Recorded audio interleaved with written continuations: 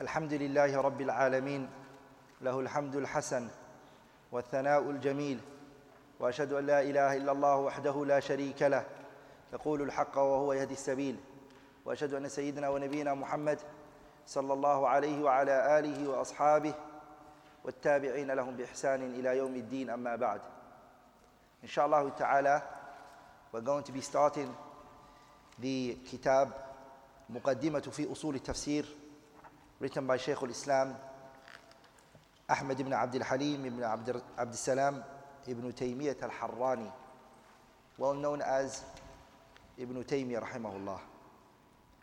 This book, it deals with a science called Usul al-Tafsir. And Usul al-Tafsir falls under Ulum al-Quran. Ulum al-Quran is categorized into three. Ulum al-Quran is what? Ulum al-Quran is broken, it is categorized into three. Ulum al-Quran. The first one is ما يتعلق بلفظه. ما يتعلق بلفظه, that which is connected to its pronunciation. So the first one is pronunciation. ما يتعلق بلفظه. And here you learn التجويد and قراءات. You learn two things, tajweed and what? قراءات. The different manners and different ways of reciting the Quran. The second one is ما يتعلق بمعناه. ما يتعلق بمعناه, that which is connected to its meaning, that which deals with its meaning.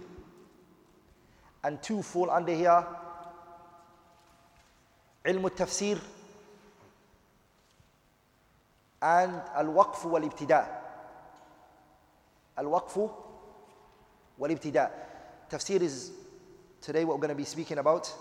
And al-waqf wal-ibtida is what verse can you stop and what verse can you not stop. The third one is ما يتعلق بشكله. ما يتعلق بشكله, that which is connected to its writing. Okay, how it's written. ما يتعلق بشكله. And two fall under this one. The first one is علم الرسم.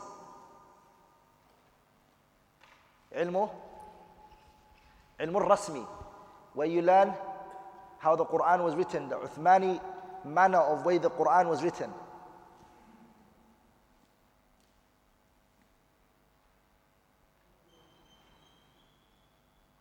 And does anyone know the second one? Huh?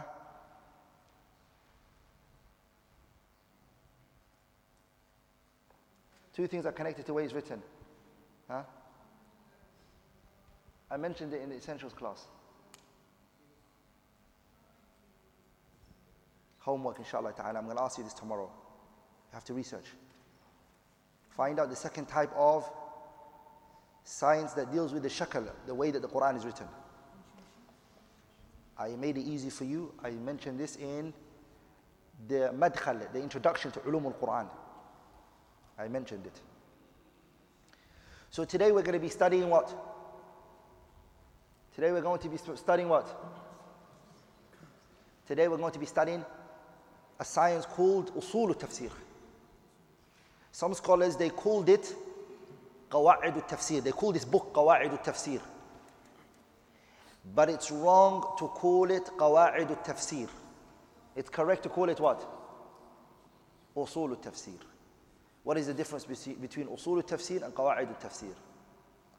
Usul al-Tafsir and Qawa'id al-Tafsir, the difference between the two is Usul al-Tafsir is looking at the Quran and bringing out principles from it. Such as when Allah Tabarak wa Ta'ala said in the Quran, وَالْعَصْرِ إِنَّ الْإِنسَانَ لَفِي خُسْرٍ. Al-insan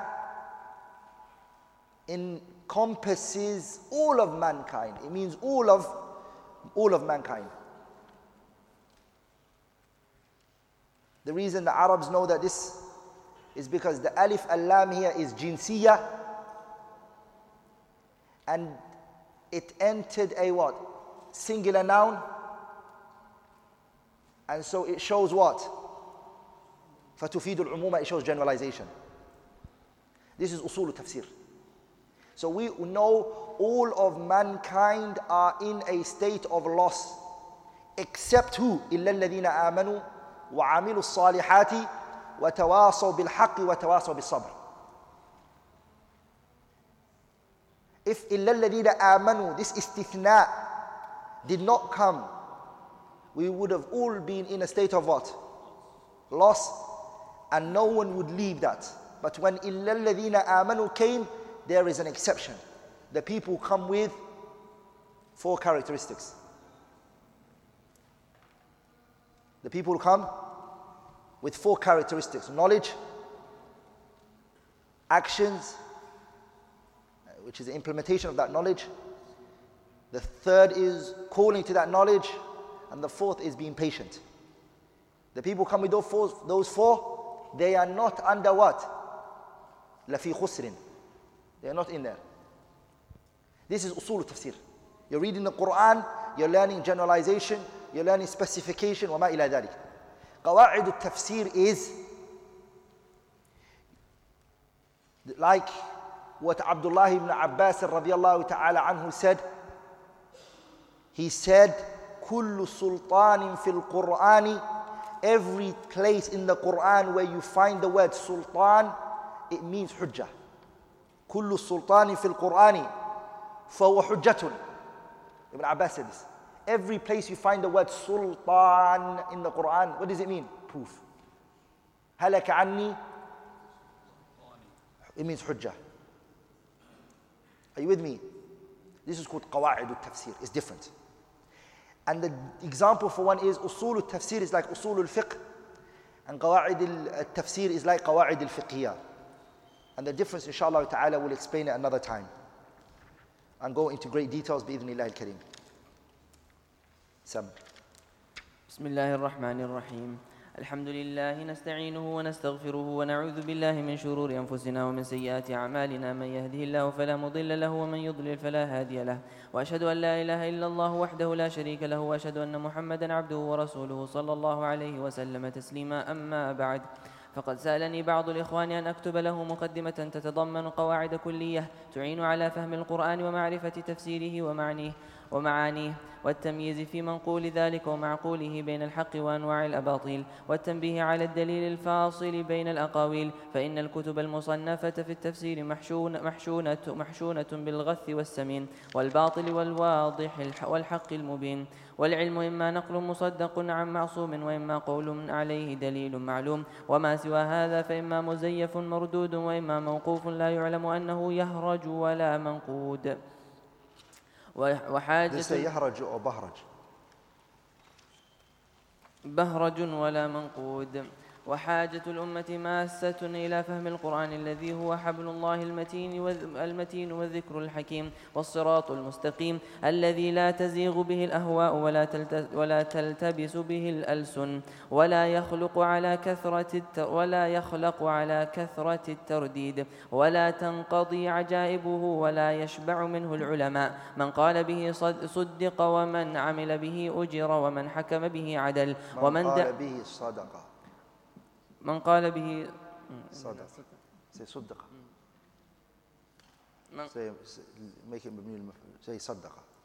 من قال به صدق ومن عمل به أجر ومن حكم به عدل ومن دعا إليه هدي إلى صراط مستقيم ومن تركه من جبار قصمه الله ومن ابتغى الهدى في غيره أضله الله. قال تعالى: فإما يأتينكم مني هدى فمن اتبع هداي فلا يضل ولا يشقى ومن أعرض عن ذكري فإن له معيشة ضنكا ونحشره يوم القيامة أعمى. قال رب لم حشرتني أعمى وقد كنت بصيرا.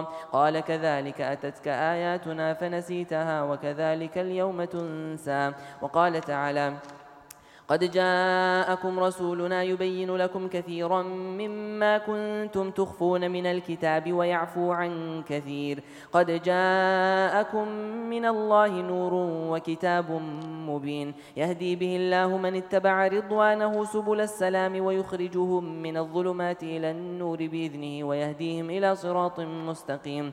وقال تعالى: ألف لام را كتاب أنزلناه إليك لتخرج الناس من الظلمات إلى النور بإذن ربهم إلى صراط العزيز الحميد الله الذي له ما في السماوات وما في الأرض.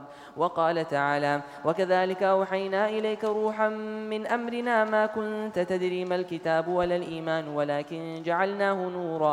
ولكن جعلناه نورا نهدي به من نشاء من عبادنا وإنك لتهدي إلى صراط مستقيم صراط الله الذي له ما في السماوات وما في الأرض ألا إلى الله تصير الأمور. وقد كتبت هذه المقدمة مختصرة بحسب تيسير الله تعالى من إملاء الفؤاد والله الهادي إلى سبيل الرشاد. The author rahimahullah ta'ala, he started his kitab with the basmala. He said Bismillahir Rahmanir Rahim, and he mentioned the hamdallah. He said Alhamdulillahi. He also done ash-shahadatu bit-tawheed, singing Allah tabaraka wa ta'ala in oneness, in his uluhiyah, in his rububiyyah, in his asma wa sifat. He also testified that Nabiullah Muhammad sallallahu alayhi wa sallam is a messenger sent from Allah azza wa jalla. And he also asked Allah subhanahu wa ta'ala to send on the messenger sallallahu alayhi wa sallam peace. And the Shaykh didn't mention salah, he only mentioned salam, and that is not the best of ways, because Allah mentioned both of them for the Prophet. Inna Allah wa malaikatahu yusalluna ala nabi ya ayyuha alladhina amanu sallu alayhi wa sallimu. Sallu wa sallimu. So the Prophet, two things we ask Allah for him: salah and salam. Salah and what? Salam. But the Shaykh didn't mention that, he only mentioned the salam. Some copies, including your copy, it mentions the salah in there as it was added in later by some of the scholars. This kitab is called Muqaddimatu fi Usul Tafsir. The author never gave it that name. Shaykh al-Islam did not give it that name. One of the ulama of al-Shattiyu from Damascus, who were Hanabila, jurist and fuqaha, who bought this book out from a manuscript, he called it Muqaddimatu fi Usul Tafsir. When he read the book and he saw what the book was talking about, he gave it that name. He gave it that name. The author mentioned why he wrote the book and the reason behind it. And the reason why he wrote this book was because he said, فَقَدْ سَأَلَنِي بَعْضُ الْإِخْوَانِ Some of my brothers had asked me أَنْ أَكْتُبَ لَهُ مُقَدِّمَةً, for me to write for him an introduction in what? In how to do tafsir of the Quran and how to understand the Quran. So the ulama, they used to write for one of two reasons. Number one, they would be asked by someone to author a book, and many scholars did that. They authored books because they were requested to write that book, or they were requested to speak about this particular issue. The second one is the scholar, he looks at the situation of the Muslims at that time, and he feels there is a need to explain this issue. So in both situations, he is asked. The first situation, the people ask, and the second situation, the situation asks. And both of those times, the author, he writes a book in that particular issue. And it is not permissible for the person of knowledge, if he is asked about a matter, for him to conceal it. As Allah Tabarak wa Ta'ala, He took a covenant with the people of knowledge, لَا تُبَيِّنُنَّهُ لِلنَّاسِ وَلَا تَكْتُمُونَهُ. You will clarify the truth to the people, and you will not conceal it. And the Messenger sallallahu alaihi wasallam, he said, مَنْ سُئِلَ عَنْ عِلْمٍ فَكَتَمَهُ. أُلْجِمَ يَوْمَ الْقِيَامَةِ بِلِجَامٍ مِّن نَارٍ. Anyone who is asked about a matter and he chooses not to give the answer in that issue, the day of judgment, the rain that's put in the mouth of the horse, it's put on your mouth the day of judgment, because you chose not to speak what was right. The author then, rahimahullah, mentioned that the knowledge is two types. That the knowledge, he said, it's two types. إِمَّا نَقْلٌ مُصَدَّقٌ عَنْ مَعْصُومٍ وَإِمَّا قَوْلٌ عَلَيْهِ دَلِيلٌ مَعْلُومٌ. That the knowledge is two types. The first one is knowledge that was transmitted to us from the infallible, the one who doesn't do no mistakes. And who is he referring to here? He's referring to the Messenger alayhi salatu wassalam. Because the Messenger, he is infallible, meaning he doesn't do mistakes in conveying the message of Islam. He is what?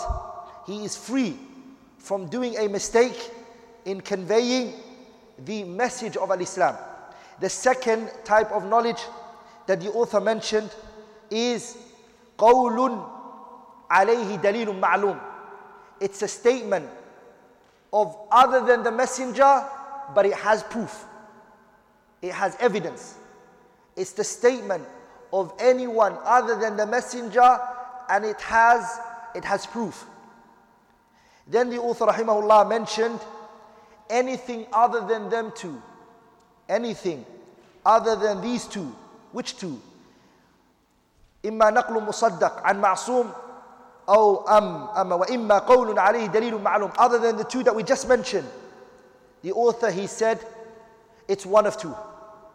If it's not transmitted from the Prophet alayhi salatu wasalam, or it hasn't come from the statement of a person who has proof, then it's either one of two then. It's either one of two. Muzayyaf mardud.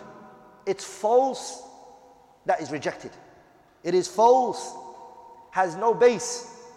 It is forged, it's made up. So it's rejected. The second one is موقوف لا يعلم أنه بهرج ولا منقود. We don't know whether it's true or not. We don't know whether it's true or not. It could be true, and it could also be wrong. It's not yet clear to us. And this is what the Messenger said about the Banu Israel. فَلَا تُصَدِّقُوهُمْ وَلَا تُكَذِّبُوهُمْ. فَلَا تُصَدِّقُوهُمْ وَلَا تُكَذِّبُوهُمْ.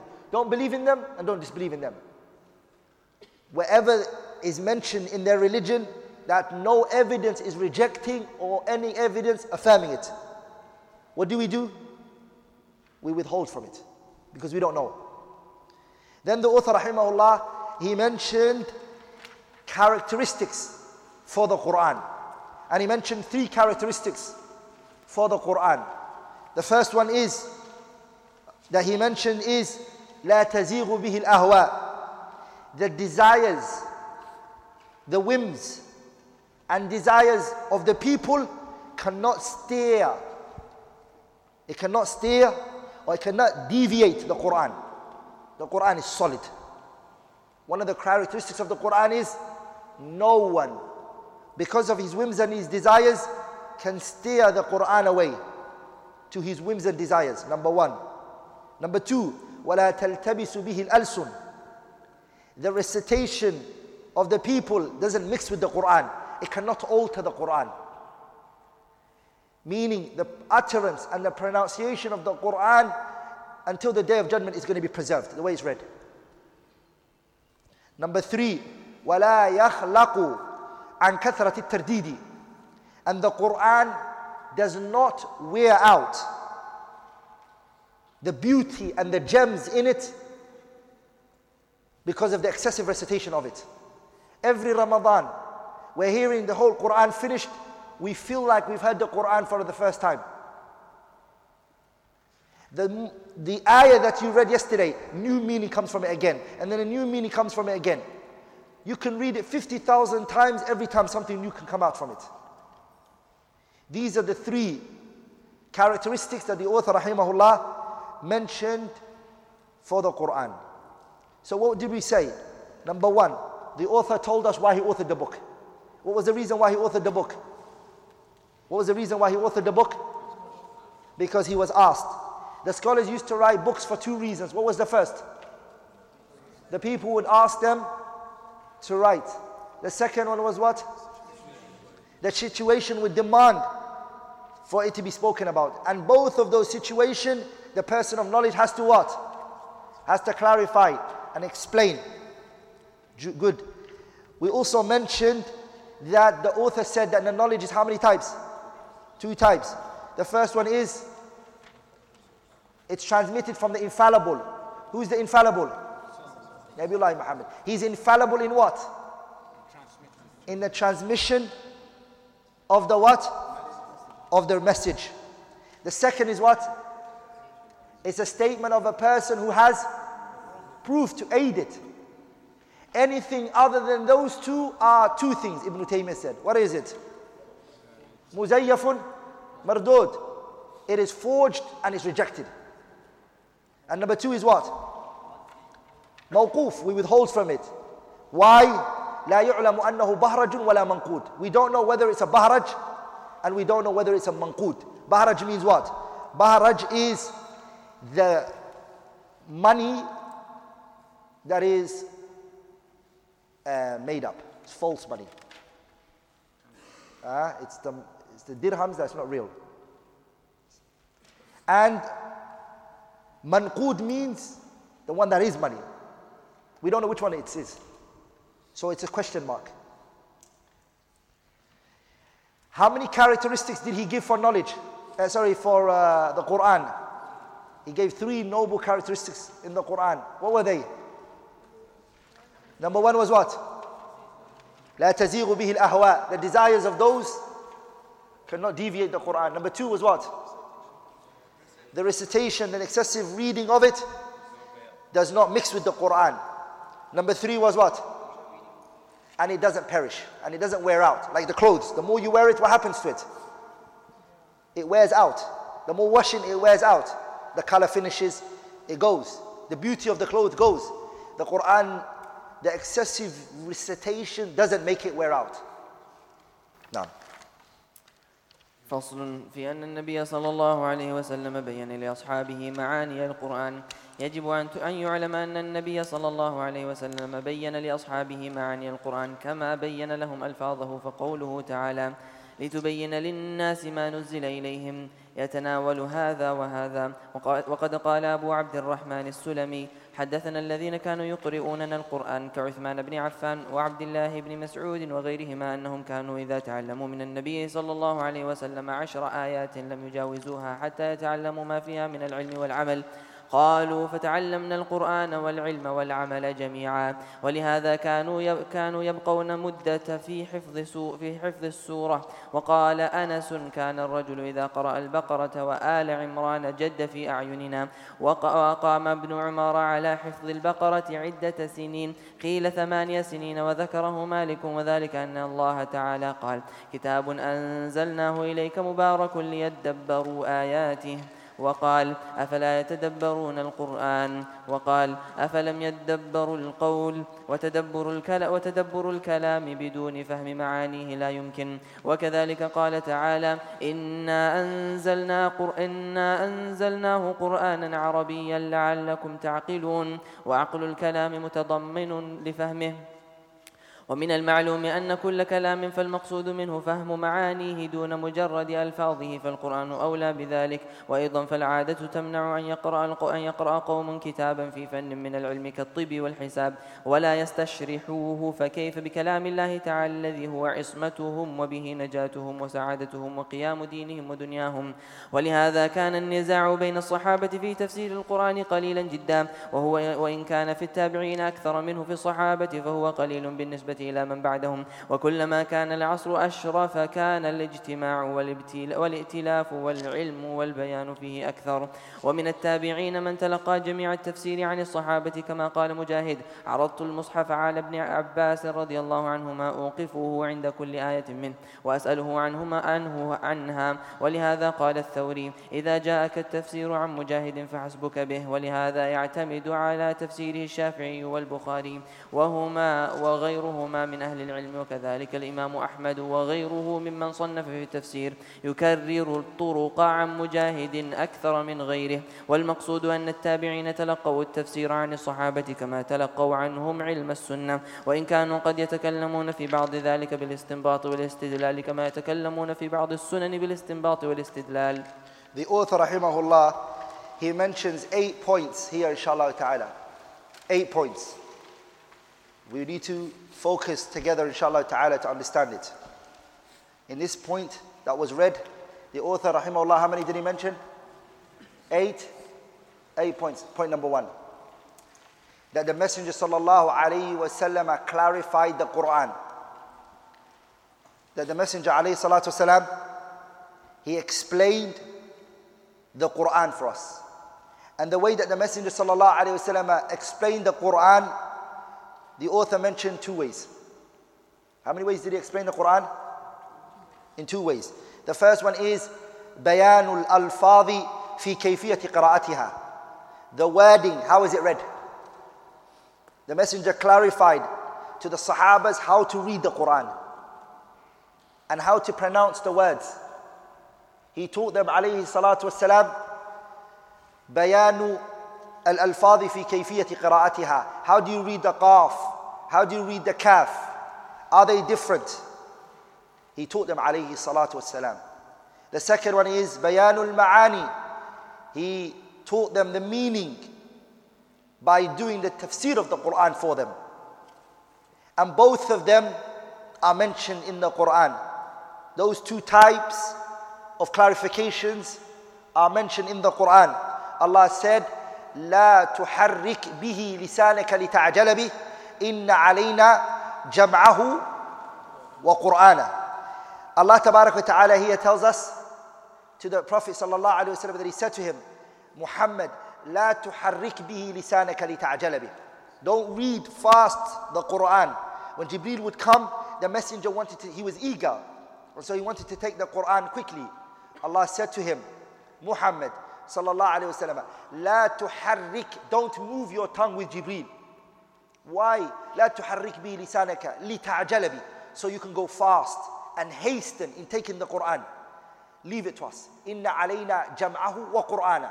We are the ones who are going to combine the Quran for you.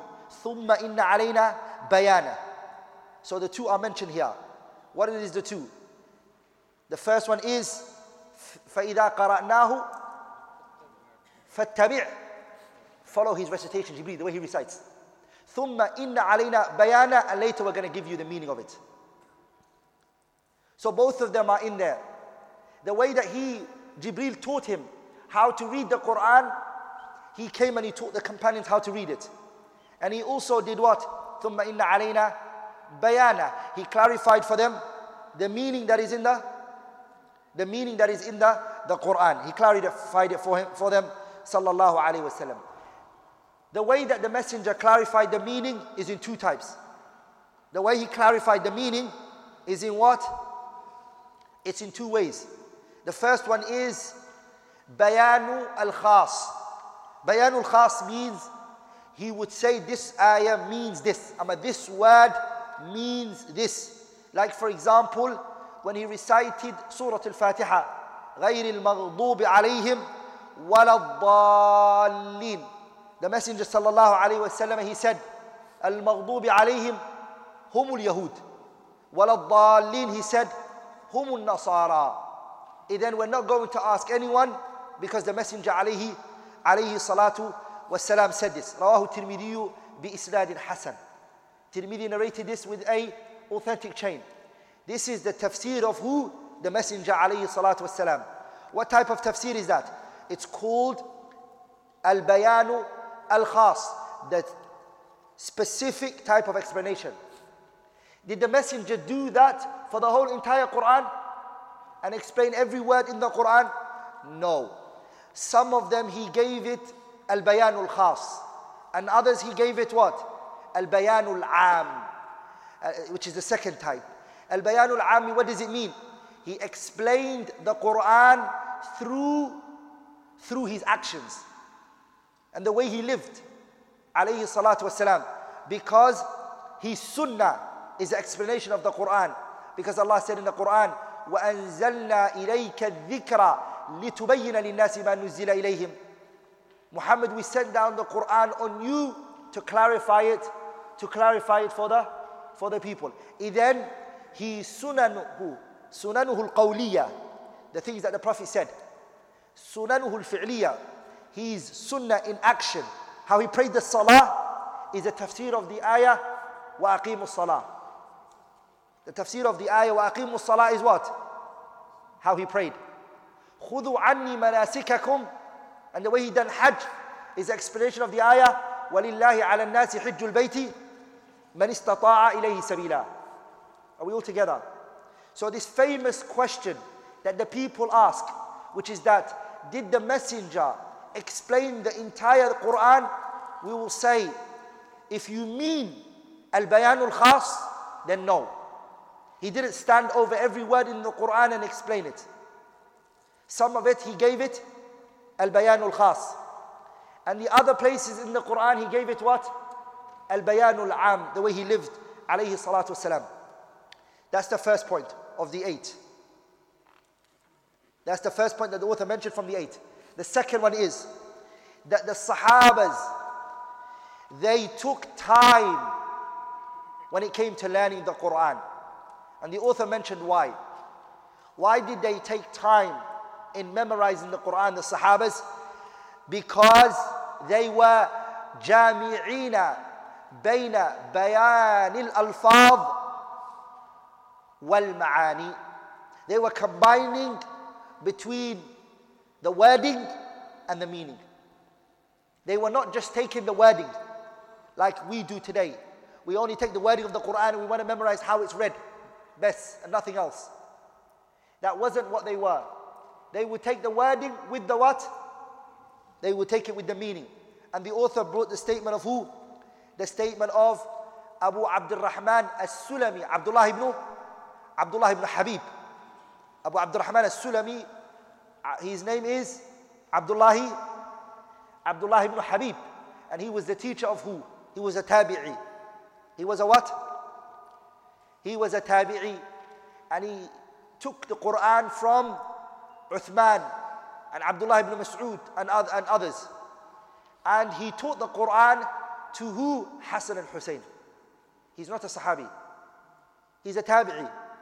He taught the Prophet's grandsons, who were companions. What did he teach them? The Quran. He sat in the masjid of Kufa 60 years, teaching the book of Allah subhanahu wa ta'ala. And then he said, وَالَّذِي أَقْعَدَنِي فِي مَقْعَدِي هَذَا. What made me sit in this chair I am sitting in, teaching the Quran for 60 years, is the statement I heard from Uthman ibn Affan, that he heard from the Messenger sallallahu alayhi wa sallam, that he said, خَيْرَكُمْ أَمَا خَيْرُكُمْ مَنْ تَعَلَّمَ الْقُرْآنَ وَعَلَّمَهُ. The best amongst you is what? The one who learns the Quran and what? Teaches the Quran. The word that's used here is خَيْرُكُمْ. It means أَخْيَرُكُمْ. The best amongst you. Superlative. It's ismu tafdeel. The best one from amongst us is the one who learns the Quran and he goes and he teaches the Quran. So it's a sharaf. It's an honor to learn the Quran and then to go and teach what?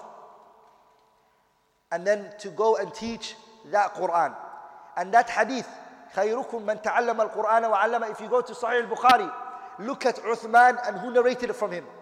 Who narrated it from him? Abu Abdurrahman As-Sulami. This tabi'i was the one who narrated it from him. All of the narration of Uthman, this hadith goes back to who? Abu Abdurrahman As-Sulami, Abdullah ibn Habib. He said, حدثنا من كانوا يقرؤنا من أصحاب النبي صلى الله عليه وسلم أنهم كانوا يقترؤون أي يتلقون القرآن 10 آيات فلا يأخذون أي يشرعون. The Sahabas, they will take 10 verses. They will take the wording and they will take the meaning together. And they will never move on from those 10. رواه أحمد بإسناد حسن. The third point that the author mentioned is examples of some of the companions who took time in learning the Quran. He gave the example of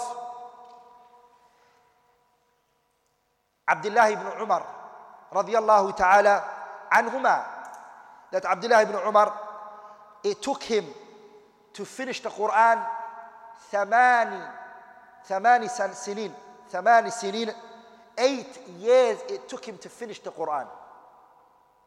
Surah Al-Baqarah. Surah Al-Baqarah took him 8 years. Abdullah ibn Umar radiyallahu ta'ala anhuma, 8 years he was learning only Surah Al-Baqarah. Like, what type of learning are we talking about? Al-alfaz wal-ma'ani. He was learning the wording and he was learning the what? The Messenger sallallahu alayhi wa sallam, he said, Man ta'allama sab'at tuwali. The Messenger said, anyone who learns sab'at tuwali, the 7 long surahs, Baqarah, Ali Imran, Surah Al-Nisa, Surah Al-Ma'idah, Surah Al-A'raf, Surah Al-An'am, and Surah Al-Tawbah and Anfal. Anfal comes first and then Tawbah, because they're considered to be one surah. Anyone who memorizes those 7, the Prophet ﷺ, he said, Man ta'allama sab'at tuwali fahuwa habrun. He's a scholar. He's an alim. What does the Prophet mean? He learns the alfaz, the wordings. And he also learns the what? The ma'ani, the meaning. ولذلك Anas ibn Malik, he said, كان الرجل أيمان إذا قرأ البقرة. If he read Surah Al-Baqarah, قرأ here doesn't mean the wording only, meaning he implemented and he understood the meaning in it. وآل عمران, and he took Surah Al Imran and he learned the wording and how to pronounce it and he also understood what was in it. جد فينا, he would raise in our eyes. We would respect that individual.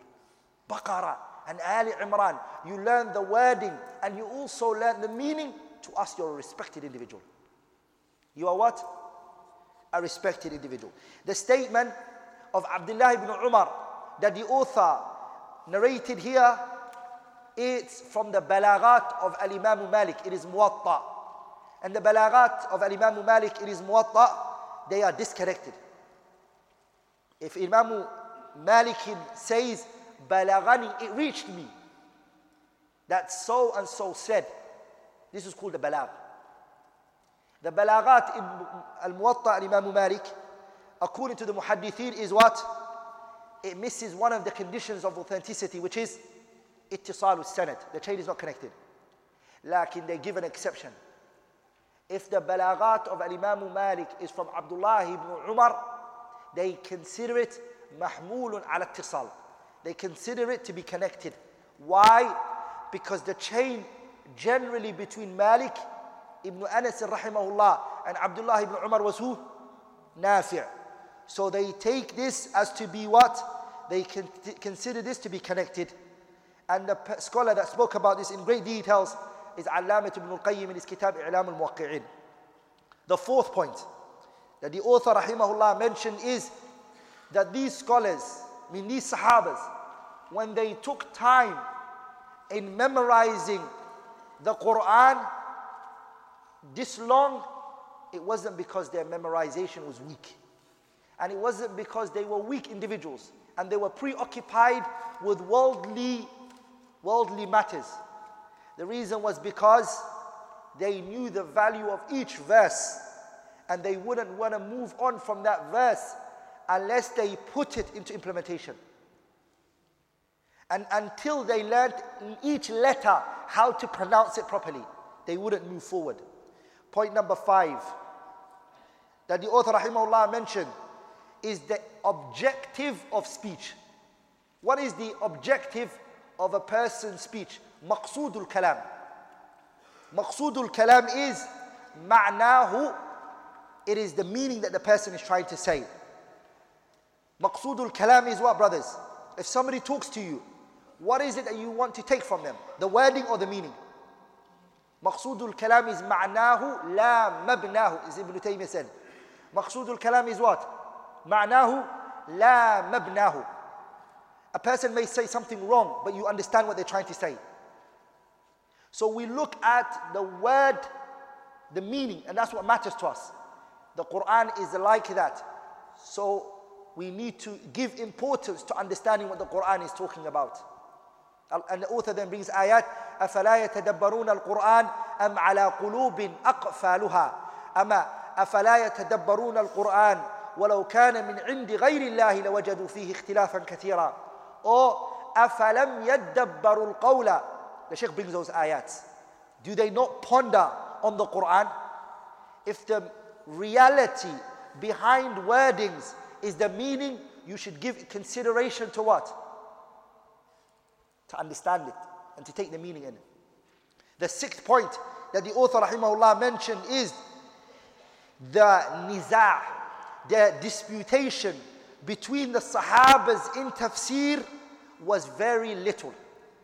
The Sahabas, when it came to the tafsir of the Quran, their dispute, their differences was very little. The Sahabas, the differences that they had when it came to the Quran was what? It was little. He said, النزاع بين الصحابة في تفسير القرآن قليلا جدا. It is what? It's very little. Why is it little? Why was the difference that they had on the Quran, why was it little? For two reasons. For two reasons. Number one, كمال علومهم. They had complete knowledge. Or they had great knowledge, sorry. They had what? They had great knowledge. They knew the Arabic language. They knew knowledge more than those who came after them. And because their knowledge was very high, their differences was very little. They were Arabs. Words were not ambiguous to them.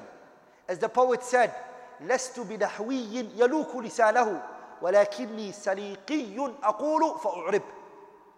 I am an Arab. I am not a foreigner. When I speak, it goes in line. It's grammatically correct. I don't have to learn this is a mubtada, marfu' wa alamatu raf'i, dhammatu, dhahiratun fi akhir. I don't need to learn that. I am an Arab. Saliqi. Aqulu, when I say fa'u'rib, it's straight away what? It's what? Correct. That's how the Sahabas were. They were Arab aqhah. So they understood the Quran quickly. ولذلك look at the kuffar of Quraysh. When Nabiullah Muhammad said to them, قولوا لا إله إلا الله, say لا إله إلا الله, they knew what he wanted from them. That لا إله إلا الله meant لا معبود بحق إلا الله. They knew that that's what he wanted from them. Look what they responded. أجعل الآلهة إلها واحدا إن هذا لشيء عجاب. Are we all together, brothers? And we have people today who don't understand what لا إله إلا الله means. Okay? They don't understand what لا إله إلا الله means. But Quraysh understood straight away what Muhammad wanted from them. That they single Allah in what? In their actions. Because they were Arabs. The second reason why the differences were very little in them was wahdatul jama'ah. They were united. They were what? They were united. And what is it that unites people, brothers? Qillatul ahwa'i. The whims and desires was very little in them. Innovation was not amongst the companions. Innovation, what does it do? The innovation, it disunites the people. وَلِذَلِكَ, well, look at what the scholars say. أَهْلُ الْبِدَعِ وَالْفُرْقَةِ. That's what the scholars say. And they say, أَهْلُ السُنَّةِ وَالْجَمَاعَةِ. أَهْلُ الْبِدَعِ وَالْفُرْقَةِ. The people of innovation are disunited. أهل السنة are what? Sunnah and Jama'ah. The reason is because each person is taken from the Quran and the Sunnah. The one in Indonesia is taken from the Quran and the Sunnah. The one in India is taken from the Quran and the Sunnah. The one in the UK is taken from the Quran and the Sunnah. The one in America is taken from the Quran and the Sunnah. And when they come, they are all together. But if everybody uses their intellects our way of thinking is different, and it will disunite us. So the Sahabas didn't have that. Their source was one, the Quran and the Sunnah. So the disunity was very little in them. Rahimahumullah. ولذلك الإخوة الشيخ said وكلما كان العصر أشرف كان الاجتماع والائتلاف والعلم والبيان فيه أكثر. The seventh point that the author mentioned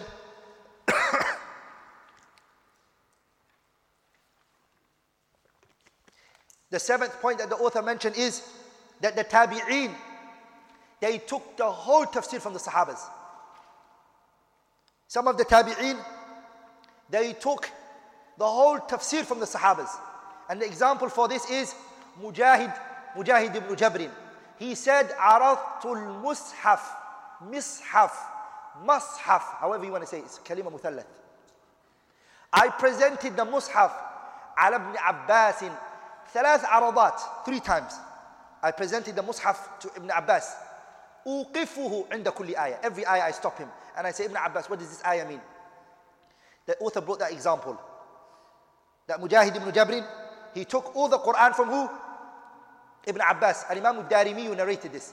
Another person who did this was, that the author rahimahullah did not mention, was Abu al-Jawza Rib'i ibn Awsin.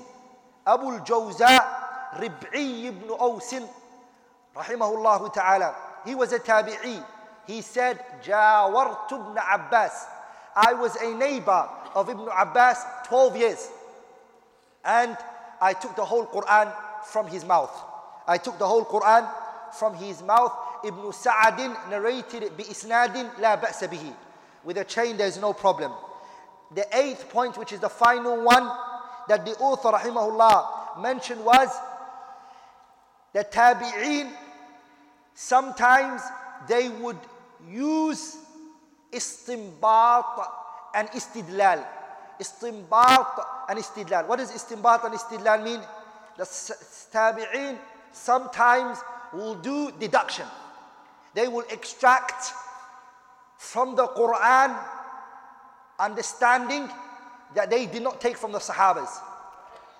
The tabi'een sometimes will deduct from the Quran a meaning that was not mentioned by the Sahabas who preceded them.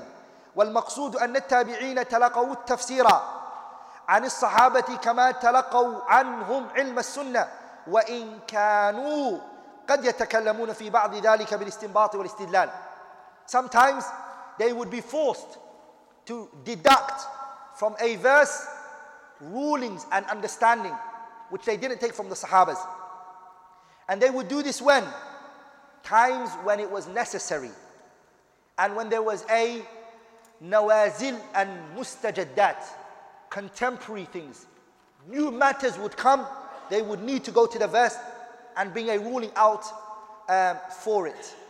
We'll carry on after the salah insha'Allah ta'ala. الرحمن الرحيم الحمد لله رب العالمين وصلى الله وسلم وبارك على عبده ورسوله نبينا محمد وعلى آله وصحبه أجمعين. قال الشيخ الإسلام رحمه الله تعالى: فصل في اختلاف السلف في التفسير، وأنه اختلاف تنوع، والخلاف بين السلف في التفسير قليل، وخلافهم في الأحكام أكثر من خلافهم في التفسير، وغالب ما يصح عنهم من الخلاف يرجع إلى اختلاف تنوع لا اختلاف تضاد، وذلك صنفان: أحدهما أن يعبر كل واحد منهم عن المراد بعبارة غير عبارة صاحبه تدل على معنى في المسمى غير المعنى الآخر، مع اتحاد المسمى بمنزلة الأسماء المتكافئة التي بين المترادفة والمتباينة، كما قيل في اسم السيف الصارم والمهند، وذلك مثل أسماء الله الحسنى وأسماء رسول الله صلى الله عليه وسلم وأسماء القرآن، فإن أسماء الله كلها تدل على مسمى واحد،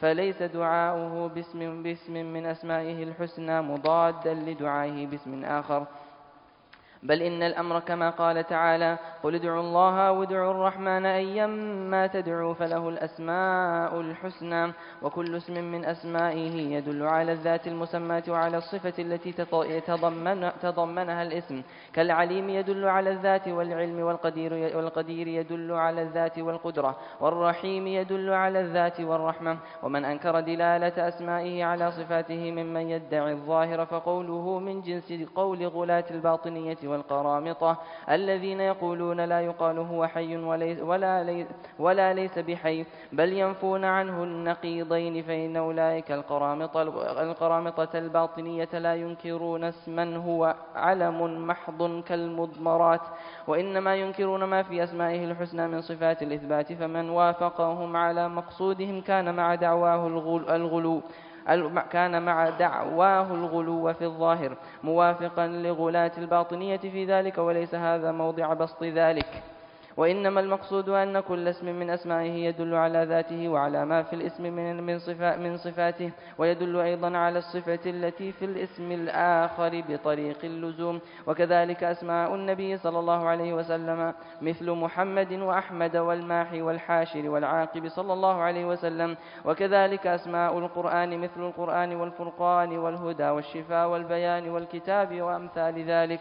فإذا كان مقصود السائل تعيين المسمى عبرنا عنه بأي اسم كان إذا عرف مسمى هذا الاسم، وقد يكون الاسم علما وقد يكون صفة، كمن يسأل عن قوله ومن أعرض عن ذكري ما ذكره، فيقال له هو القرآن مثلا، أو ما أنزله من الكتب، فإن الذكر مصدر، والمصدر تارة يضاف إلى الفاعل وتارة إلى المفعول. فإذا قيل ذكر الله بالمعنى الثاني كان ما يذكر به مثل قول العبد سبحان الله والحمد لله ولا إله إلا الله والله أكبر. وإذا قيل بالمعنى الأول كان ما يذكره وهو كلامه، وهذا هو المراد في قوله ومن أعرض عن ذكري، لأنه قال قبل ذلك فإما يأتينكم مني هدى فمن اتبع هداي فلا يضل ولا يشقى، وهداه هو ما أنزله من الذكر. وقال بعد ذلك قال رب لم حشرتني أعمى وقد كنت بصيرا، قال كذلك أتتك آياتنا فنسيتها. والمقصود أن يعرف أن الذكر هو كلامه المنزل أو هو ذكر العبد له، فسواء قيل ذكري كتابي أو كلامي أو هدايا أو نحو ذلك فإن المسمى واحد. وإن كان مقصود السائل معرفة ما في الاسم من الصفة المختصة به فلا بد من قدر زائد على تعيين المسمى، مثل أن يسأل عن القدوس السلام المؤمن وقد علم أنه الله، لكن مراده ما معنى كونه قدوسا سلاما مؤمنا ونحو ذلك. وإذا عرف هذا فاستلفوا كثيرا ما يعبرون عن المسمى بعبارة تدل على عينه، وإن كان فيها من الصفة ما ليس في الاسم الآخر، كمن يقول أحمد هو الحاشر والماحي والعاقب والقدوس هو الغفور الرحيم، أي أن المسمى واحد، لا أن هذه الصفة هي هذه الصفة. ومعلوم أن هذا ليس اختلاف تضاد كما يظنه بعض الناس. ومثال ذلك تفسيرهم للصراط المستقيم، فقال بعضهم هو القرآن، أي اتباعه لقول النبي صلى الله عليه وسلم في حديث علي الذي رواه الترمذي ورواه أبو نعيم من طرق متعددة، هو حبل الله المتين والذكر الحكيم وهو الصراط المستقيم. وقال بعضهم هو الإسلام لقوله صلى الله عليه وسلم في حديث النواس بن سمعان الذي رواه الترمذي وغيره: ضرب الله مثلا صراطا مستقيما وعلى جنبتي الصراط سورة سوران وفي السورين أبواب مفتحة وعلى الأبواب ستور مرخاة وداع يدعون من فوق الصراط وداع يدعون على رأس الصراط. قال فالصراط المستقيم هو الإسلام، والسوران حدود الله، والأبواب المفتحة محارم الله، والداعي على رأس الصراط كتاب الله، والداعي فوق الصراط واعظ الله في قلب كل مؤمن. فهذان القولان متفقان، لأن دين الإسلام هو اتباع القرآن، ولكن كل منهما نبه على وصف غير الوصف الآخر، كما أن لفظ الصراط يشعر بوصف ثابت، وكذلك قول من قال هو السنة والجماعة، وقول من قال هو طريق العبودية، وقول من قال هو طاعة الله ورسوله صلى الله عليه وسلم، وأمثال ذلك. فهؤلاء كلهم أشاروا إلى ذات واحدة، لكن وصفها كل منهم بصفة من صفاتها. The author rahimahullah ta'ala, he now speaks about the differences between the Salaf when it came to tafsir. اختلاف السلف في التفسير. How the pious predecessors, they differed in at-tafsir. He mentions, rahimahullah, that the differences that took place between the pious predecessors, the Salaf, in tafsir is two types. The differences between the Salaf in tafsir is two types. أحدهما, the first one is اختلاف التنوع. اختلاف التنوع, difference of variation. Difference of variation. And the second one is اختلاف التضاد, which is difference. The second one is اختلاف التضاد. What does اختلاف التضاد mean? It means difference of contradiction. Let me explain both. The first one, which is اختلاف التنوع, difference of variation. It means the differences here, you are able to reconcile it. You can bring it together. There is a way to reconcile between the differences. And the author is going to mention two types for that. Shaykh al-Islam Ibn Taymiyyah mentioned two types of اختلاف التنوع, difference of variation. We'll see that inshallah soon. The second one is اختلاف التضاد, difference of contradiction. You're not able to reconcile between the two views, or the three views, or the four views. You can't. One is saying opposite to what the other one is saying. And the author, rahimahullah, he mentions that later, and we'll touch on that. The first one was what? اختلاف التنوع, difference of variation. The Shaykh mentioned two types for that. He mentioned two types for اختلاف التنوع, difference of variation. The first type is the expression of one and the same thing by using different terms or words. Both people are talking about the same thing. They are talking about the same thing. But what are they using? Two different words. Two different terms. Are we all together? Like, one is saying Ar-Rahman, and one is saying Allah. Is there a difference here? Yes. Because Ar-Rahman and Allah don't mean the same. There's a difference.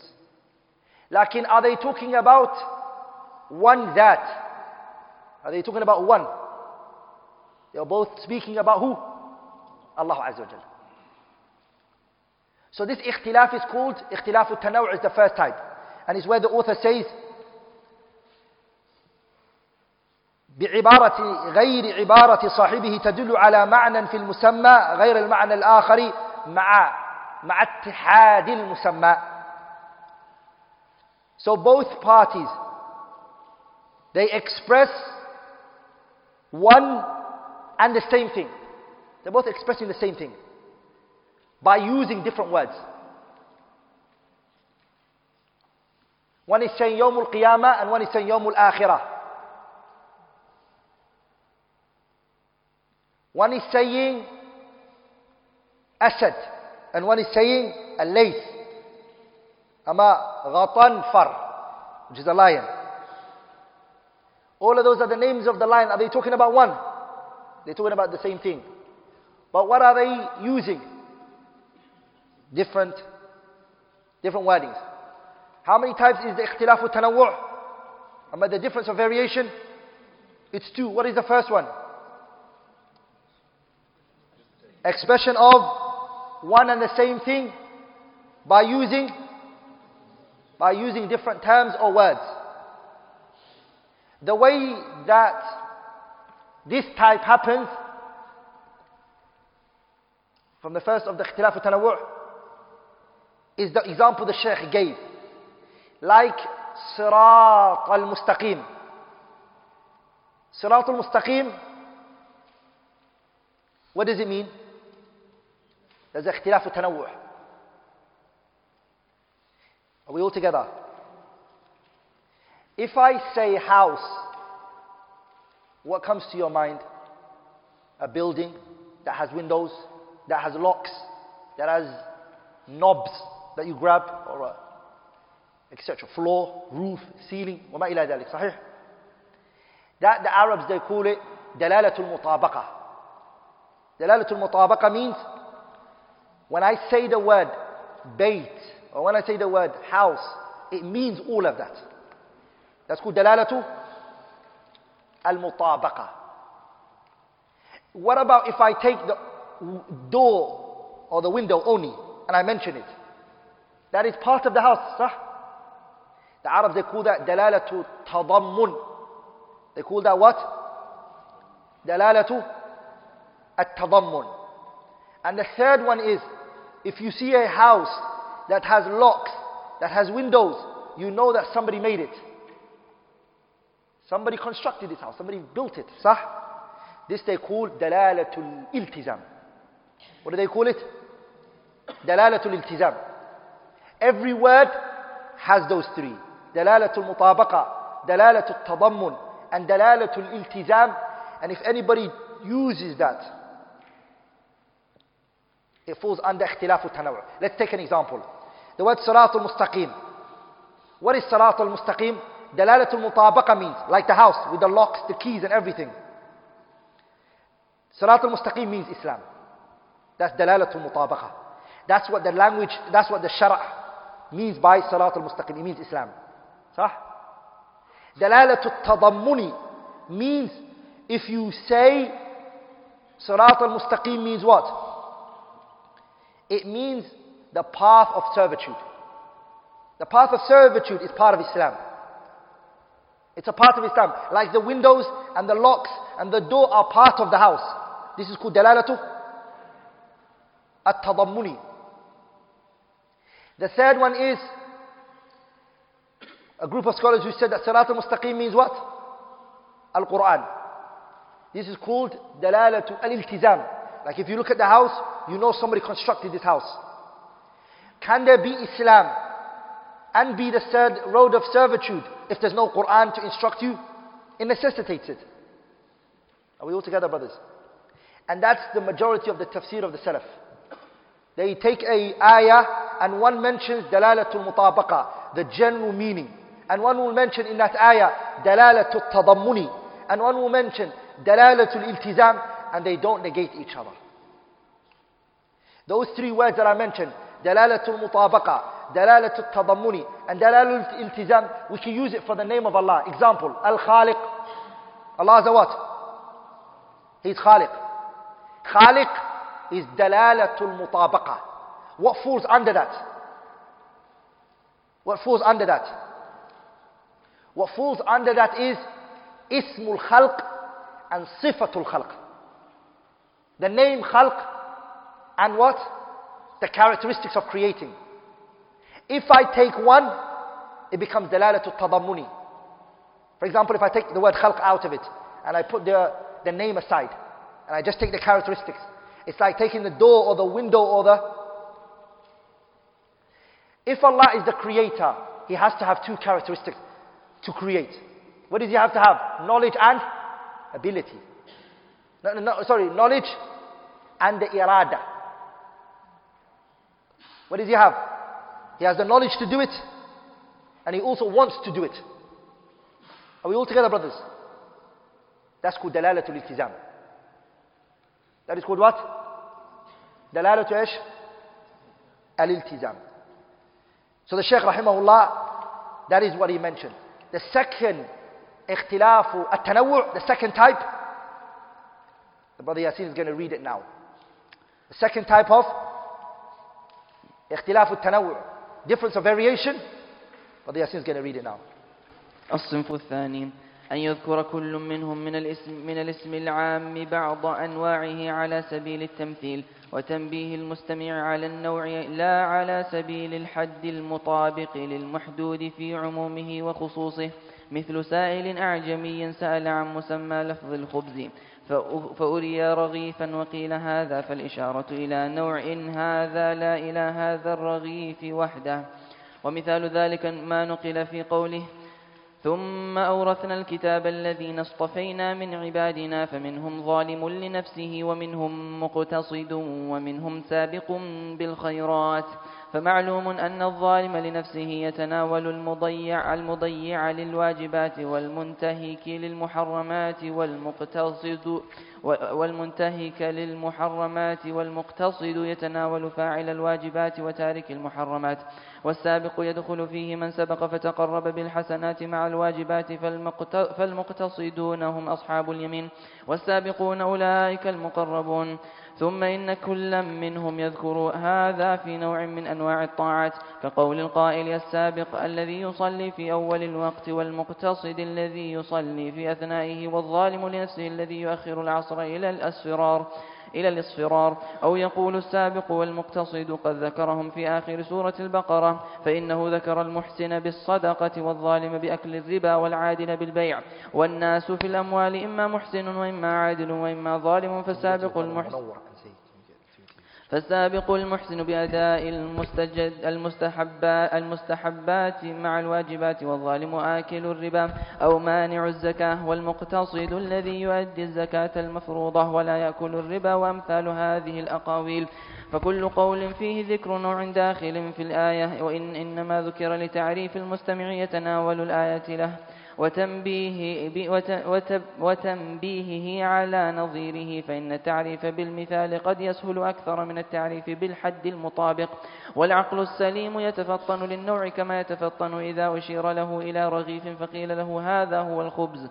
وقد يجيء كثيرا من هذا الباب قولهم هذه الآية نزلت في كذا، لا سيما إن كان المذكور شخصا، كأسباب النزول المذكورة في التفسير، كقولهم إن آية الظهار نزلت في امرأة أوس بن الصامت، وإن آية اللعان نزلت في عويمر العجلاني أو هلال بن أمية، وإن آية الكلالة نزلت في جابر بن عبد الله رضي الله عنه، وإن قوله وأن احكم بينهم بما أنزل الله نزلت في بني قريظة والنضير، وإن قوله ومن يولهم يومئذ دبره نزلت في بدر، وإن قوله شهادة بينكم إذا حضر أحدكم الموت نزلت في قضية تميم الداري وعدي بن بداء. وقول أبي أيوب إن قوله ولا تلقوا بأيديكم إلى التهلكة نزلت فينا معشر الأنصار الحديث. ونظائر هذا كثير مما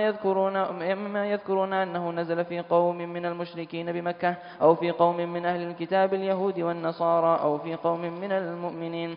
فالذين قالوا ذلك لم يقصدوا أن حكم الآية مختص بأولئك الأعيان دون غيرهم، فإن هذا لا يقوله مسلم ولا عاقل على الإطلاق. والناس إن تنازعوا في اللفظ العام الوارد على سبب هل يختص بسببه أم لا، فلم يقل أحد من علماء المسلمين إن عمومات الكتاب والسنة تختص بالشخص المعين، وإنما غايتهم ما يقال إنما تختص بنوع ذلك الشخص، فتعم ما يشبهه ولا يكون العموم فيها بحسب اللفظ. والآية التي لها سبب معين وإن كان أمرا أو نهيا فهي متناولة لذلك الشخص ولغيره ممن كان بمنزلته، وإن كانت خبرا بمدح أو ذم فهي متناولة لذلك الشخص ولمن كان بمنزلته. ومعرفة سبب النزول تعين على فهم الآية، فإن العلم بالسبب يورث العلم بالمسبب. ولهذا كان أصح قولي الفقهاء أنه إذا لم يعرف ما نواه الحالف رجع إلى سبب بيمينه وما هيجها وآثارها. وقولهم نزلت هذه الآية في كذا يراد به تارة أنه سبب النزول، ويراد به تارة أن هذا داخل في الآية وإن لم يكن السبب، كما تقول عنا بهذه الآية كذا. وقد تنازع العلماء في قول الصاحب نزلت هذه الآية في كذا وهل يجري مجرى المسند، كما لو ذكر السبب الذي أنزلت لأجله أو يجري مجرى التفسير منه الذي ليس بمسند، فالبخاري يدخله في المسند وغيره لا يدخله في المسند. وأكثر المسانيد على هذا الاصطلاح كمسند أحمد وغيره، بخلاف ما إذا ذكر سببا نزلت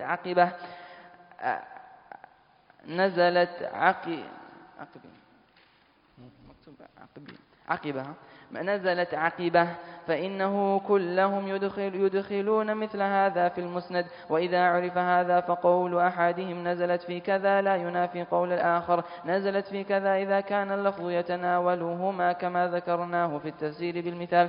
وإذا ذكر أحدهم لها سببا نزلت لأجله وذكر الآخر سببا فقد يمكن صدقهما بأن تكون نزلت عقب تلك الأسباب، أو تكون نزلت مرة لهذا السبب ومرة لهذا السبب. وهذان الصنفان اللذان ذكرناهما في تنوع التفسير تارة لتنوع الأسماء والصفات وتارة لذكر بعض أنواع المسمى وأقسامه كالتمثيلات، هما الغالب في تفسير سلف الأمة الذي يظن أنه مختلف.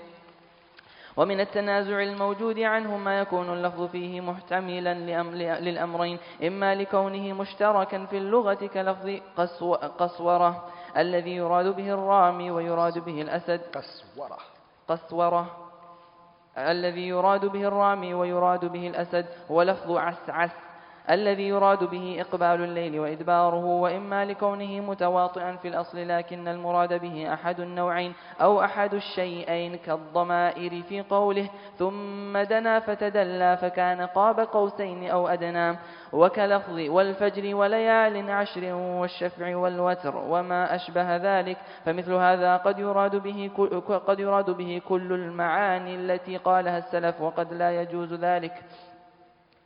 فالأول إما لكون الآية نزلت مرتين فأريد بهما هذا تارة وهذا تارة، وإما لكون اللفظ المشترك يجوز أن يراد به معنياه، إذ قد جوز ذلك أكثر فقهاء المالكية والشافعية والحنبلية وكثير من أهل الكلام. وإما لكون اللفظ متواطئا فيكون عاما إذا لم يكن لتخصيصه موجب، فهذا النوع إذا صح فيه القولان كان من الصنف الثاني ومن الأقوال الموجودة عنهم. ويجعلها بعض الناس اختلافا أن يعبروا عن المعاني بألفاظ متقاربة لا مترادفة، فإن الترادف في اللغة قليل، وأما في ألفاظ القرآن فإما نادر وإما معدوم، وقل أن يعبر عن لفظ واحد بلفظ واحد يؤدي جميع معناه، بل يكون فيه تقريب لمعناه، وهذا من أسباب إعجاز القرآن. فإذا قال القائل يوم تمور السماء مورا، إن المور هو الحركة كان تقريبا،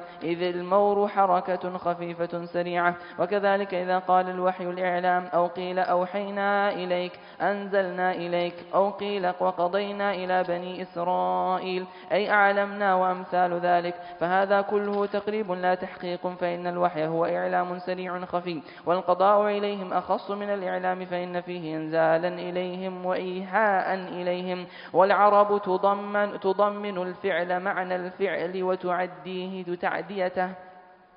ومن هنا غلط من جعل بعض الحروف تقوم مقام بعض، كما يقولون في قوله لقد ظلمك بسؤال نعجتك إلى نعاجه أي مع نعاجه، أو من أنصاري إلى الله أي مع الله، ونحو ذلك. والتحقيق ما قاله نحاة البصرة من التضمين، فسؤال النعجة يتضمن جمعها وضمها إلى نعاجه. وكذلك قوله وإن كادوا ليفتنونك عن الذي أوحينا إليك، ضمن معنى يزيغونك ويصدونك. وكذلك قوله ونصرناه من القوم الذين كذبوا بآياتنا، ضمن معنى نجيناه وخلصناه.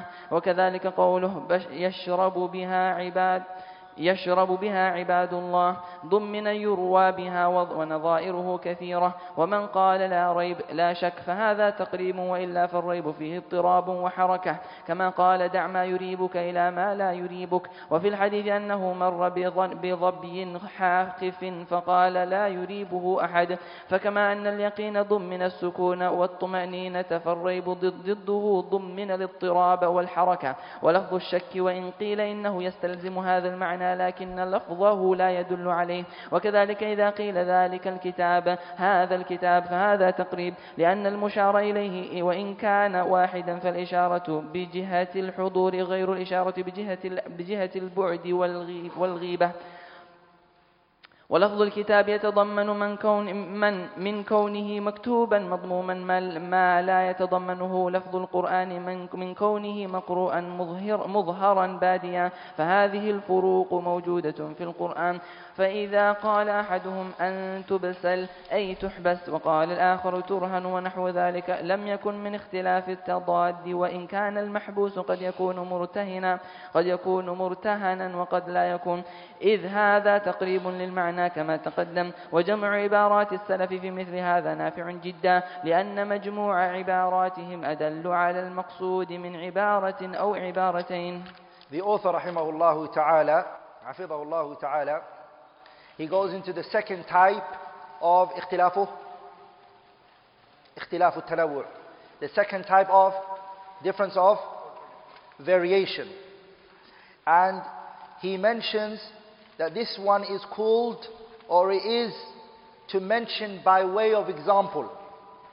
It is to mention by way of example. وهو ذكر بعض الأفراد على سبيل التمثيل. It is to mention by way of example. What does that mean? To mention by way of example. The author divided into 4, and then it will become clear for you. وينقسم إلى 4 أقسام. It is broken into 4 categories. The first one is أن يكون اللفظ عاما. The word is general. The word is general.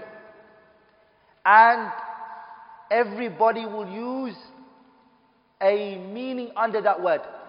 The word is general, and everybody would use a meaning under that word.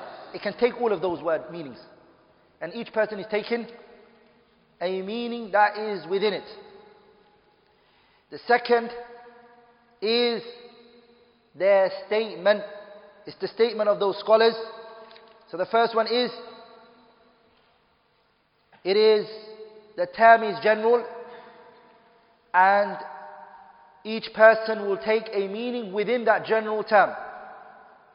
The second one is the statement of the Mufassirin, where they say this verse was revealed due to such and such. The second one is the statement of the Mufassirin, the scholars, that this verse was revealed due to such and such. The second one is قولهم نزلت هذه الآية في كذا وكذا. That their statement that this ayah came down, or this verse was revealed due to such and such. Number 3 is ما يكون فيه اللفظ محتملا للأمرين، إما لكونه مشتركا في اللفظ في اللغة، وإما لكونه متواطئا في الأصل. The third one is the term that we have is an ambiguous word, either because A, it has a number of meaning in the language, or B, it is because even though the word originally only has one meaning, it denotes one of 2 different types, or one of 2 things. And number 4, أن يعبروا عن المعاني بألفاظ متقاربة لا مترادفة. When they express an opinion,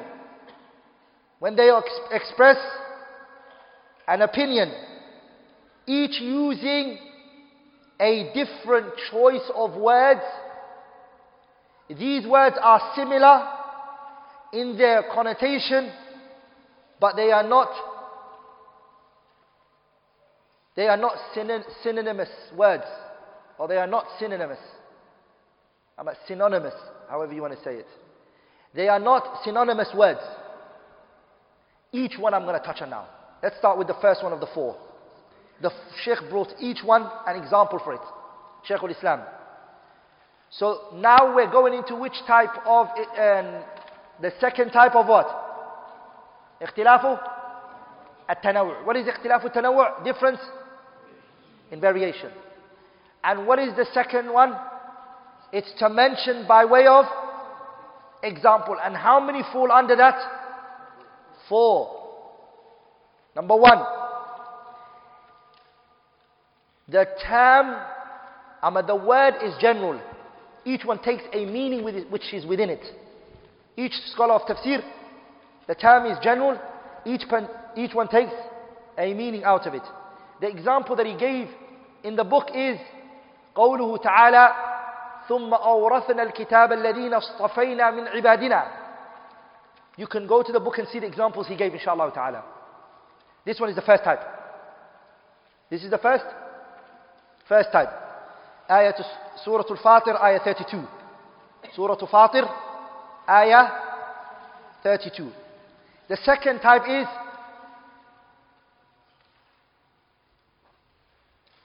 their statement. One of the mufassirin is going to say that this verse has been revealed to such and such, in such and such incident.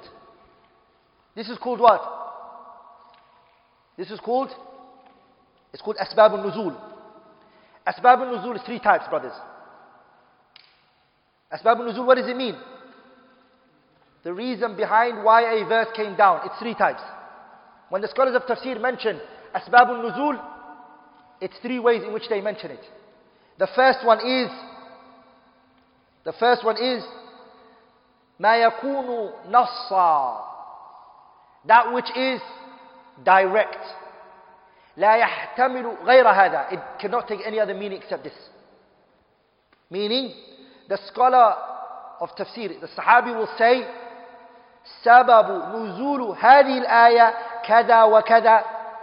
He clearly says it, that this verse came down in such and such incident. This is clear. Are we all together? The second type is ما كان ظاهرا. What does it mean ما كان ظاهرا? وهو المحتمل لوجهين. It can take more than one. It's not clear. But one is stronger than the other. One is 60% and the other is 40%. Or 70%, 30%. But there is that 30 or 40% there. ما يكون ظاهرا. But there is one stronger than the other. And an example for that is, the scholar of tafsir is going to say, the sahabi for example will say, كان كذا وكذا. This happened. فأنزل الله قوله. And Allah sent down His verse. This is not direct, but it's apparent. Are we all together? This is a level lower than the first one. The third one is ما كان مجملا, that which is ambiguous. It's unclear. This is what? It's ambiguous.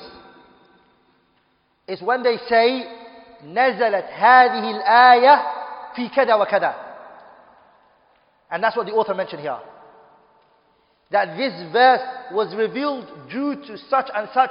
This was ambiguous. It's not clear. This type is what? The third type is what? It's ambiguous according to the scholars. Are we all together? The first 2 that I mentioned from the 3 types of Asbab al-Nuzul, the first 2 that I mentioned, they take حكم الرفع. They take what? Hukm al-Raf'i. They take the ruling of the statement of the Prophet sallallahu alaihi wasallam. The first two. ما كان نصا أما ما يكون نصا. Are you with me, brothers? And the second one is ما كان ظاهرا.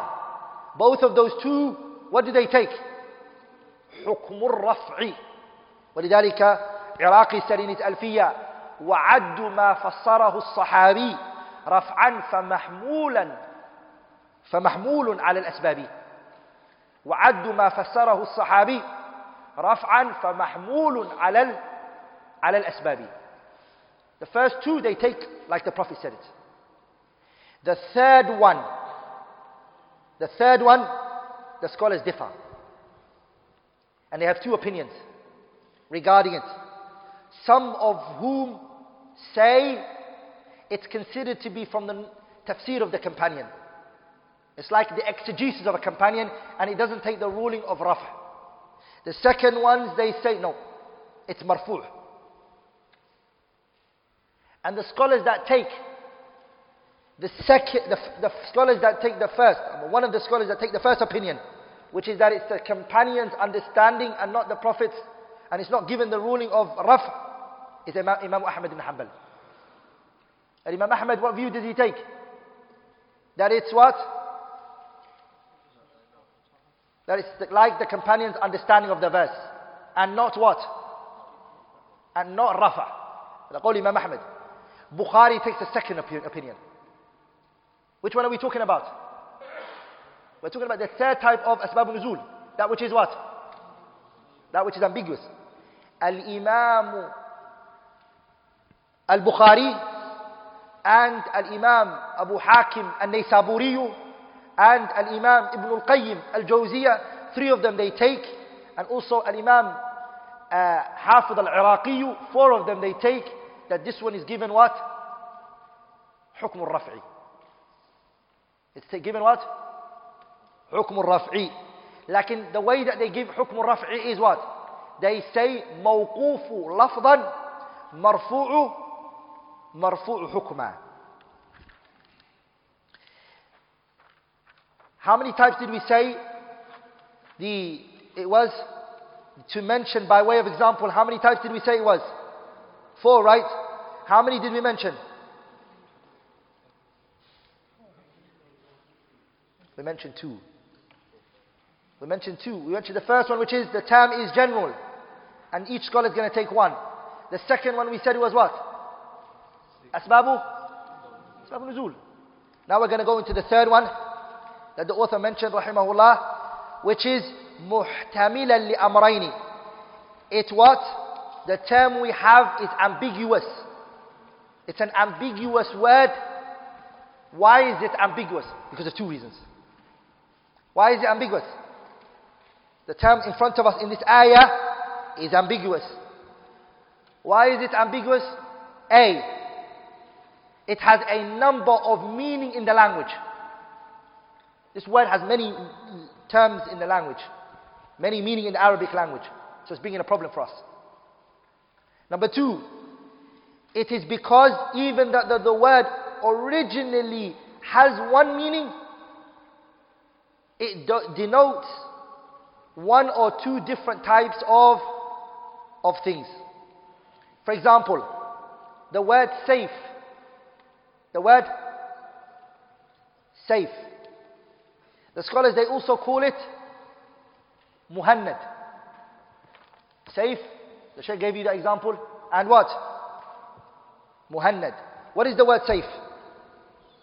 Sword. What is muhannad? It's the sword made in India.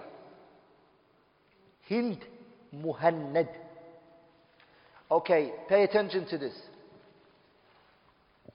They are both what? Sword. But they both have different what? They both have what? They have different meanings. The one that's made in India is called muhannad because it was made in India. And this one is called safe because it's what? It can cut. Shaykh al-Islam ibn Taymiyyah gave you that example. The fourth one is when they express an opinion each one using a different choice of words, these words are actually similar in their connotation, but are not synonymous. They are not synonymous. What does that mean? One says righteous, and then the other one says virtuous. Is righteous and virtuous similar in meaning? Yes. Are they synonymous, Lakin? They are not synonymous. They're two different meanings. And the Shaykh talks about a concept here which is very important, which is there, he goes into great details, can two words be synonymous?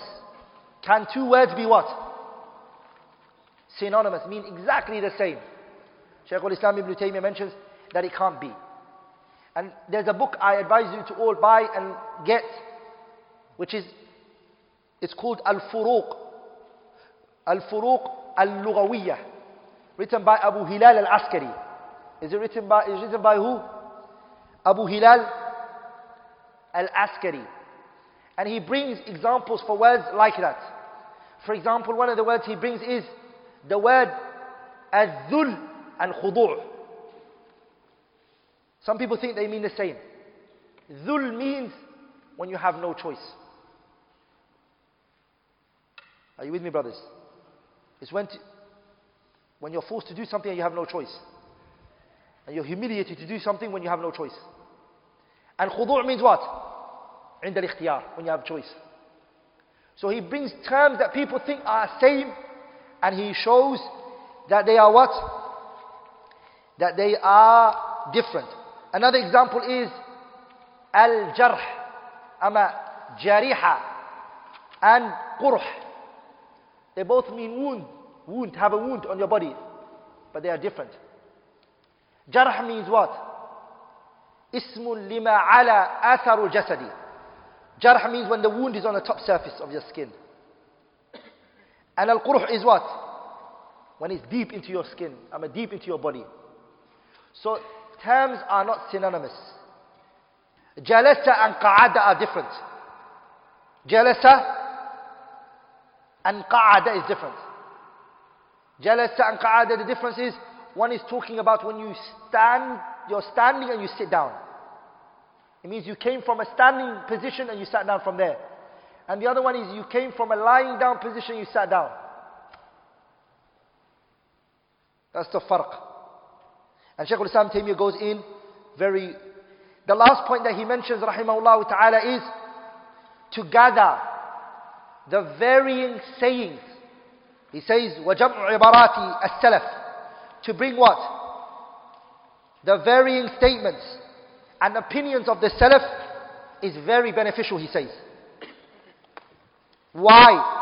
لأن مجموع عباراتهم أدل على المقصود من عبارة أو عبارتين. Because by gathering all their opinions, one will have a clearer understanding of the intended meaning in the verse, much more so that if he or she were to just collect one or two sayings. For example, the word safe and the word muhannad, did it not benefit us two things? It did. Safe told us that the sword can cut sharp, and muhannad told us what? The sword is made in where? If you didn't bring those words together, you wouldn't have known that. Aqwalus salaf, when you bring it together, it gives you a bigger understanding, a bigger picture. So their difference in wording is actually good, because we get the bigger picture. And the second thing Ibn Taymiyyah mentioned is, it shows us that one word cannot translate the Arabic verses. The verses in the Quran. The Quran, the word Allah used is so rich that even in the Arabic language, 50 words are needed to explain that word. Imagine if it's in a different language. This shows us the ijaz of the Quran, the miracle in the Quran. Now. ومع هذا فلا بد من So here we finish, before we go into, what did we finish? اختلافه? The two types of? اختلاف التنوع. And that was the hardest part. That is the hardest part in the book. And the next point, which is the اختلاف التنوع, which is easy, we can go over it quickly. Other than that, the book is very easy, inshallah ta'ala. ومع هذا فلا بد من اختلاف محقق بينهم كما يوجد مثل ذلك في الأحكام. ونحن نعلم أن عامة ما يضطر إليه عموم الناس من الاختلاف معلوم، بل متواتر عند العامة أو الخاصة، كما في عدد الصلوات ومقادير ركوعها ومواقيتها وفرائض الزكاة ونصوبها وتعيين شهر رمضان والطواف والوقوف ورمي الجمار والمواقيت وغير ذلك.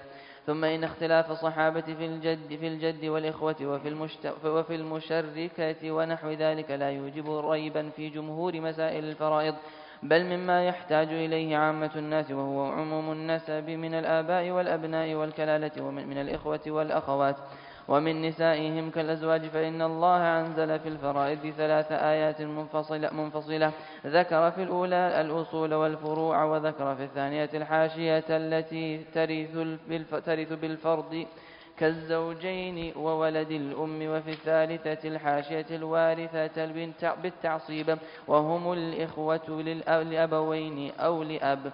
واجتماع الجد والإخوة نادر، ولهذا لم يقع في الإسلام إلا بعد موت النبي صلى الله عليه وسلم. والاختلاف قد يكون لخفاء الدليل والذهول عنه، وقد يكون لعدم سماعه، وقد يكون للغلط في فهم النص، وقد يكون لاعتقاد معارض راجح. فالمقصود هنا التعريف بمجمل الأمر دون تفاصيله. The author rahimahullah, here he mentions the second type of ikhtilaf. What was the second type of ikhtilaf? Ikhtilafu tadad, which means what? Difference of contradiction. Meaning, trying to reconcile between these views is what? It's impossible. It's hard. You can't do it. And the Shaykh rahimahullah, he mentions that the ikhtilafu at-tadad is very little in comparison to the what? Ikhtilafu at-tanawwu'. The ikhtilafu at-tanawwu' is the most according to the Salaf. Ikhtilafu at-tadad, difference of variation, is more than the difference of contradiction. The author mentions the difference of contradiction happens in 5 ways. Ikhtilafu tadad, how many ways does it happen in? The author mentions how many ways? He mentions 5 ways, rahimahullah ta'ala. The first one is اختلاف قد يكون لخفاء الدليل. The relevant evidence being hidden. The relevant evidence being hidden. Number 2, overlooking the evidence. والذهول عنه. He overlooked the evidence. Number 3, وقد يكون لعدم سماعه, not being known to him. The evidence is not known to him.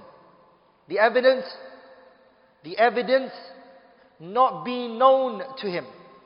The evidence not being known to him.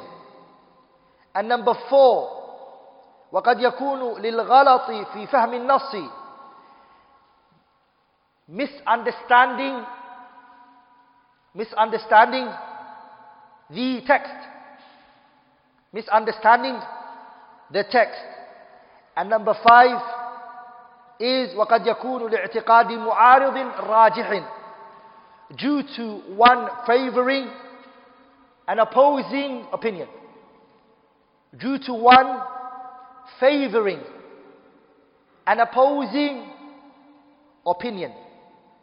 Due to one favoring an opposing opinion. These are the 5 that the author mentioned here why ikhtilafu tadad happens. The difference of contradiction. Why the opinions cannot be brought together. The first one was relevant evidences being hidden. Number 2 is overlooked. The evidence is overlooked. Number 3 is the evidence not being known to the imam. He doesn't know the evidence. Number 4, misunderstanding the text. And number 5, due to one favoring an opposing opinion. Shaykh al-Islam Ibn Taymiyyah also has another kitab where he talks about this issue in more details as well. He called it Raf'ul Malam an A'immatil A'lam. He has another kitab where he talks about this issue in more details. He called it Raf'ul Malam an A'immatil A'lam. He called it Raf'ul Malam an A'immatil A'lam. What does it mean? Lifting the blame from the worthy scholars. Lifting the blame from the worthy scholars. And he mentions in that book 5 reasons why the scholars would go against the evidence. And that they won't be doing it deliberately. 5 things happened to them which made them go against the evidence.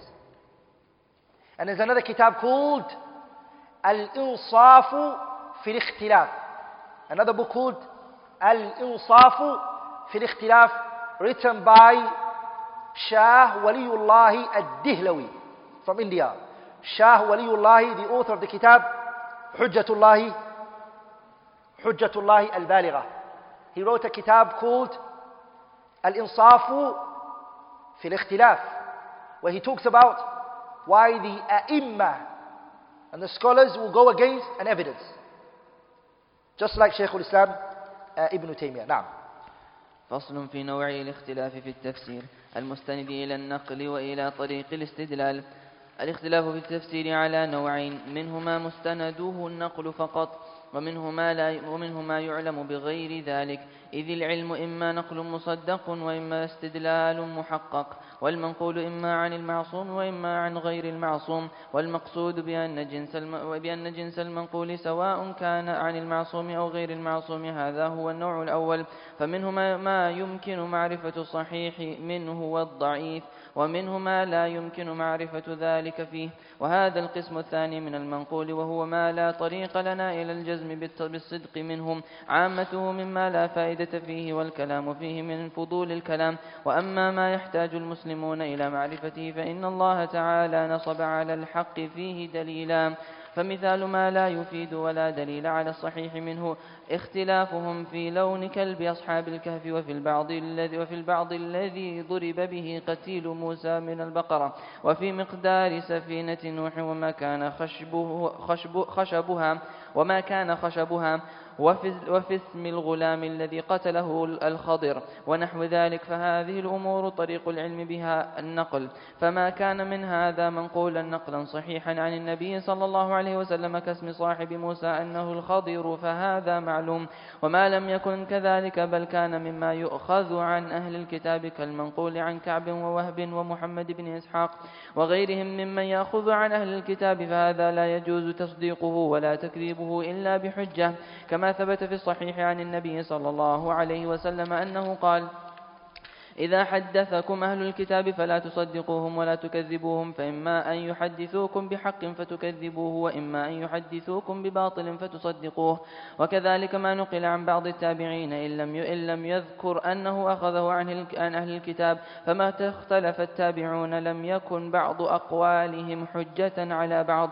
وما نقل في ذلك عن بعض الصحابة نقلا صحيحا فالنفس إليه أسكن مما نقل عن بعض التابعين، لأن احتمال أن يكون سمعه من النبي صلى الله عليه وسلم أو من بعض من سمعه منه أقوى، ولأن نقل الصحابة عن أهل الكتاب أقل من نقل التابعين. ومع جزم الصاحب بما يقوله كيف يقال إنه أخذه عن أهل الكتاب وقد نهوا عن تصديقهم. والمقصود أن مثل هذا الاختلاف الذي لا يعلم صحيحه ولا تفيد حكاية الأقوال فيه هو كالمعرفة لما يروى من الحديث الذي لا دليل على صحته وأمثال ذلك.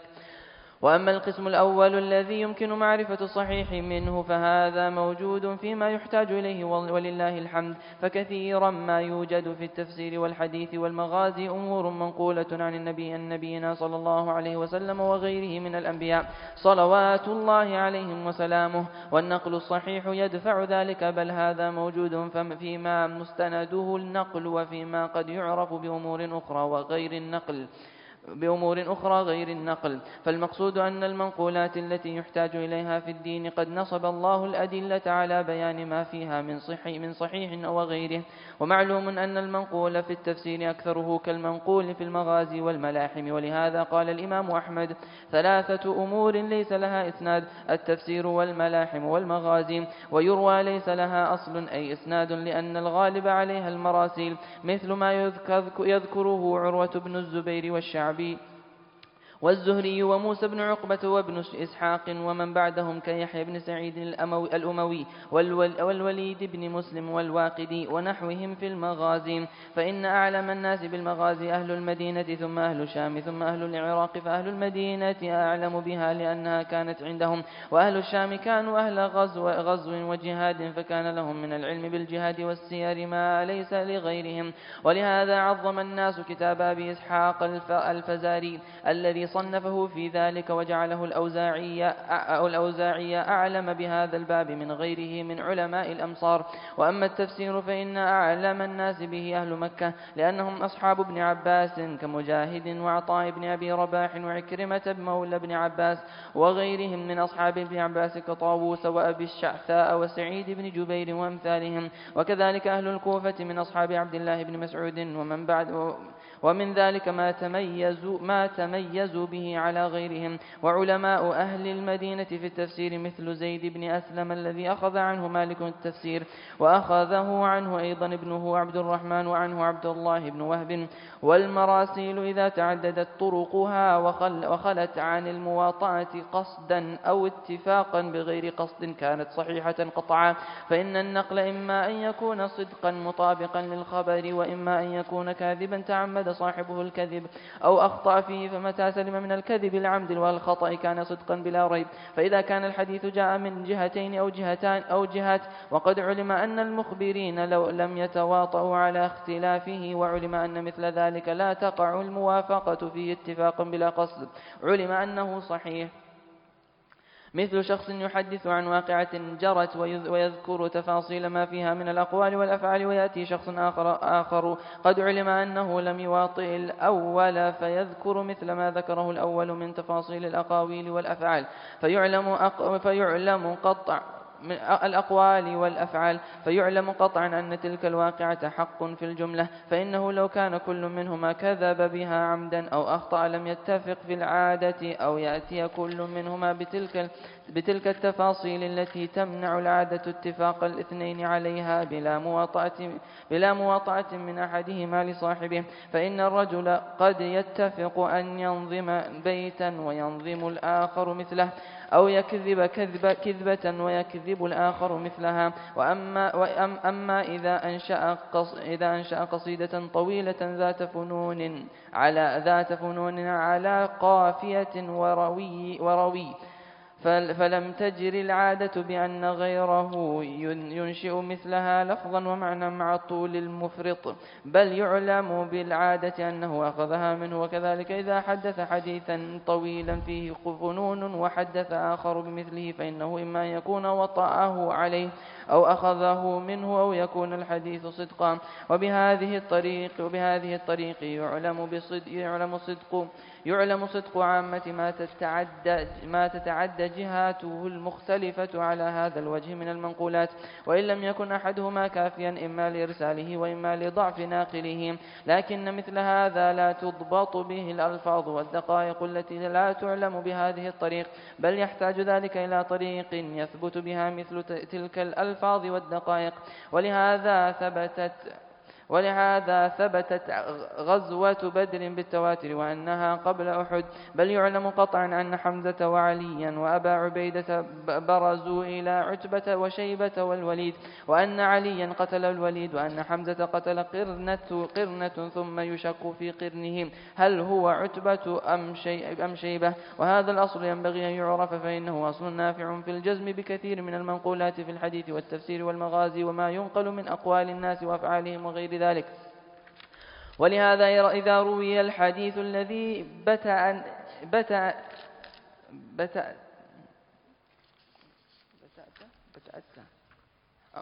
يتأتى ولهذا إذا روي الحديث الذي يتأتى فيه ذلك عن النبي صلى الله عليه وسلم من وجهين مع العلم بأن أحدهما لم يأخذه عن الآخر جزم بأنه حق، لا سيما إذا علم أن نقلته ليسوا ممن يتعمد الكذب، وإنما يخاف على أحدهم النسيان والغلط. فإن من عرف الصحابة كابن مسعود وأبي بن كعب وابن عمر وجابر وأبي سعيد وأبي هريرة وغيرهم علم يقينا أن الواحد من هؤلاء لم يكن ممن يتعمد الكذب على رسول الله صلى الله عليه وسلم، فضلا عمن هو فوقهم. كما يعلم الرجل من حال من جربه وخبره خبرة باطنة طويلة أنه ليس ممن يسرق أموال الناس ويقطع الطريق ويشهد بالزور ونحو ذلك. وكذلك التابعون بالمدينة ومكة والشام والبصرة. فإن من عرف مثل أبي صالح السمان والأعرج وسليمان بن يسار وزيد بن أسلم وأمثالهم علم قطعا أنهم لم يكونوا ممن يتعمد الكذب في الحديث، فضلا عمن هو فوقهم مثل محمد بن سيرين والقاسم بن محمد أو سعيد بن المسيب أو عبيدة السلماني أو علقمة أو الأسود أو نحوهم. وإنما يخاف على الواحد من الغلط، فإن الغلط والنسيان كثير ما يعرض للإنسان. ومن الحفاظ من قد عرف الناس بعده عن ذلك جدا، كما عرفوا حال الشعبي والزهري وعروة وقتادة والثوري وأمثالهم، لا سيما الزهري في زمانه والثوري في زمانه. فإنه قد يقول القائل إذا إن ابن شهاب الزهري لا يعرف له غلط مع كثرة حديثه وسعة حفظه. والمقصود أن الحديث الطويل إذا روي مثلا من وجهين مختلفتين من غير مواطأة امتنع عليه أن يكون غلطا كما امتنع أن يكون كذبا، فإن الغلط لا يكون في قصة طويلة متنوعة وإنما يكون في بعضها. فإذا روى هذا قصة طويلة متنوعة ورواها الآخر ورواها الآخر مثل ما رواها الأول من غير مواطأة امتنع الغلط في جميعها كما امتنع الكذب في جميعها من غير مواطأة. ولهذا إنما يقع في مثل ذلك غلط في بعض ما جرى في القصة، مثل حديث اشتراء النبي صلى الله عليه وسلم البعير من جابر. فإن من تأمل طرقه علم قطعا أن الحديث صحيح، وإن كانوا قد اختلفوا في مقدار الثمن، وقد بين ذلك البخاري في صحيحه. فإن جمهور ما في البخاري ومسلم مما يقطع بأن النبي صلى الله عليه وسلم قاله، لأن غالبه من هذا النحو، ولأنه قد تلقاه أهل العلم بالقبول والتصديق، والأمة لا تجتمع على خطأ. فلو كان الحديث كذبا في نفس الأمر والأمة مصدقة له قابلة له، لكانوا قد أجمعوا على تصديق ما هو في نفس الأمر الكذب، وهذا إجماع على الخطأ وذلك ممتنع. وإن كنا نحن بدون الإجماع نجوز الخطأ أو الكذب على الخبر، فهو كتجويزنا قبل أن نعلم الإجماع على العلم الذي ثبت بظاهر أو قياس ظني أن يكون الحق في الباطن بخلاف ما اعتقدناه. فإذا أجمعوا على الحكم جزمنا بأن الحكم ثابت باطنا وظاهرا. ولهذا كان جمهور أهل العلم من جميع الطوائف على أن خبر الواحد إذا تلقته الأمة بالقبول تصديقا له أو عملا به أنه يوجب العلم. وهذا هو الذي ذكره المصنفون في أصول الفقه من أصحاب أبي حنيفة ومالك والشافعي وأحمد، إلا فرقة قليلة من المتأخرين اتبعوا في ذلك طائفة من أهل الكلام أنكروا ذلك. ولكن كثيرا من أهل الكلام أو أكثرهم يوافقون الفقهاء وأهل الحديث والسلف على ذلك، وهو قول أكثر الأشعرية كأبي إسحاق وابن الفورك. وأما ابن الباقلاني فهو الذي أنكر ذلك وتبعه مثل أبي المعالي وأبو حامد وابن عقيل وابن الجوزي وابن الخطيب والآمدي ونحو هؤلاء. والأول هو الذي ذكره الشيخ أبو حامد وأبو الطيب وأبو إسحاق وأمثاله من أئمة الشافعية، وهو الذي ذكره القاضي عبد الوهاب وأمثاله من المالكية، وهو الذي ذكره شمس الدين السرخسي وأمثاله من الحنفية، وهو الذي ذكره أبو يعلى وأبو الخطاب وأبو الحسن بن الزاغوني وأمثالهم من الحنبلية. وإذا كان الإجماع على تصديق الخبر موجبا للقطع به، فالاعتبار في ذلك بإجماع أهل العلم بالحديث، كما أن الاعتبار بالإجماع على الأحكام بإجماع أهل العلم بالأمر والنهي والإباحة.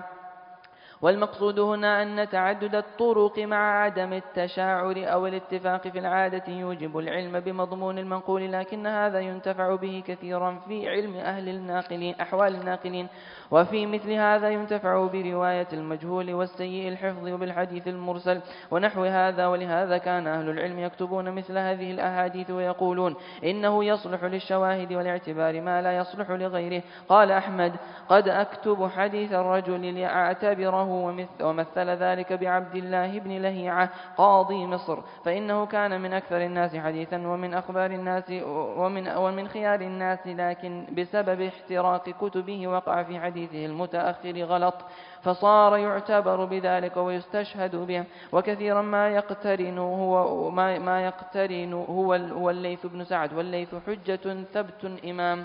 وكما أنهم يستشهدون ويعتبرون بحديث الذي فيه سوء حفظ، فإنهم أيضا يضعفون من حديث الثقة الصدوق الضابط أشياء تبين لهم غلطه فيها بأمور يستدلون بها، ويسمون هذا علل الحديث، وهو من أشرف علومهم، بحيث يكون الحديث قد رواه ثقة ضابط وغلطه فيه عرف إما بسبب ظاهر كما عرفوا أن النبي صلى الله عليه وسلم تزوج ميمونة وهو حلال، وهو أنه صلى في البيت ركعتين، وجعلوا رواية ابن عباس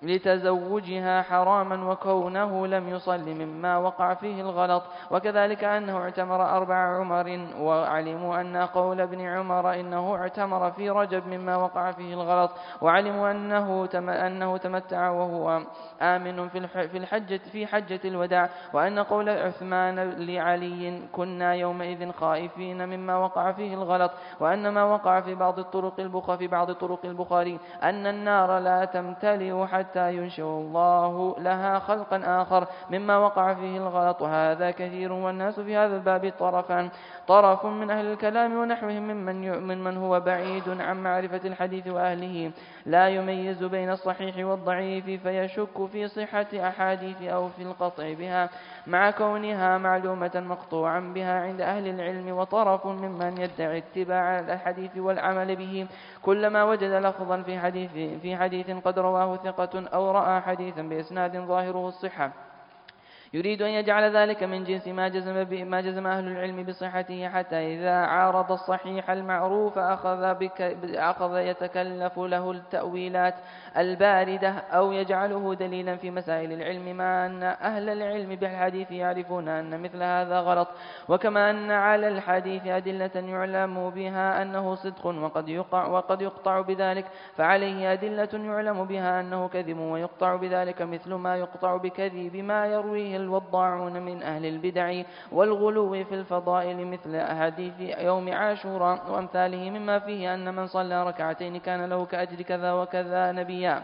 وفي التفسير من هذه الموضوعات قطعة كبيرة، مثل الحديث الذي يروي الثعلبي والواحدي والزمخشري في فضائل سور القرآن سورة، فإنه موضوع باتفاق أهل العلم. والثعلبي هو في نفسه كان فيه خير ودين، لكنه كان حاطب ليل ينقل ما وجد في كتب التفسير من صحيح وضعيف وموضوع،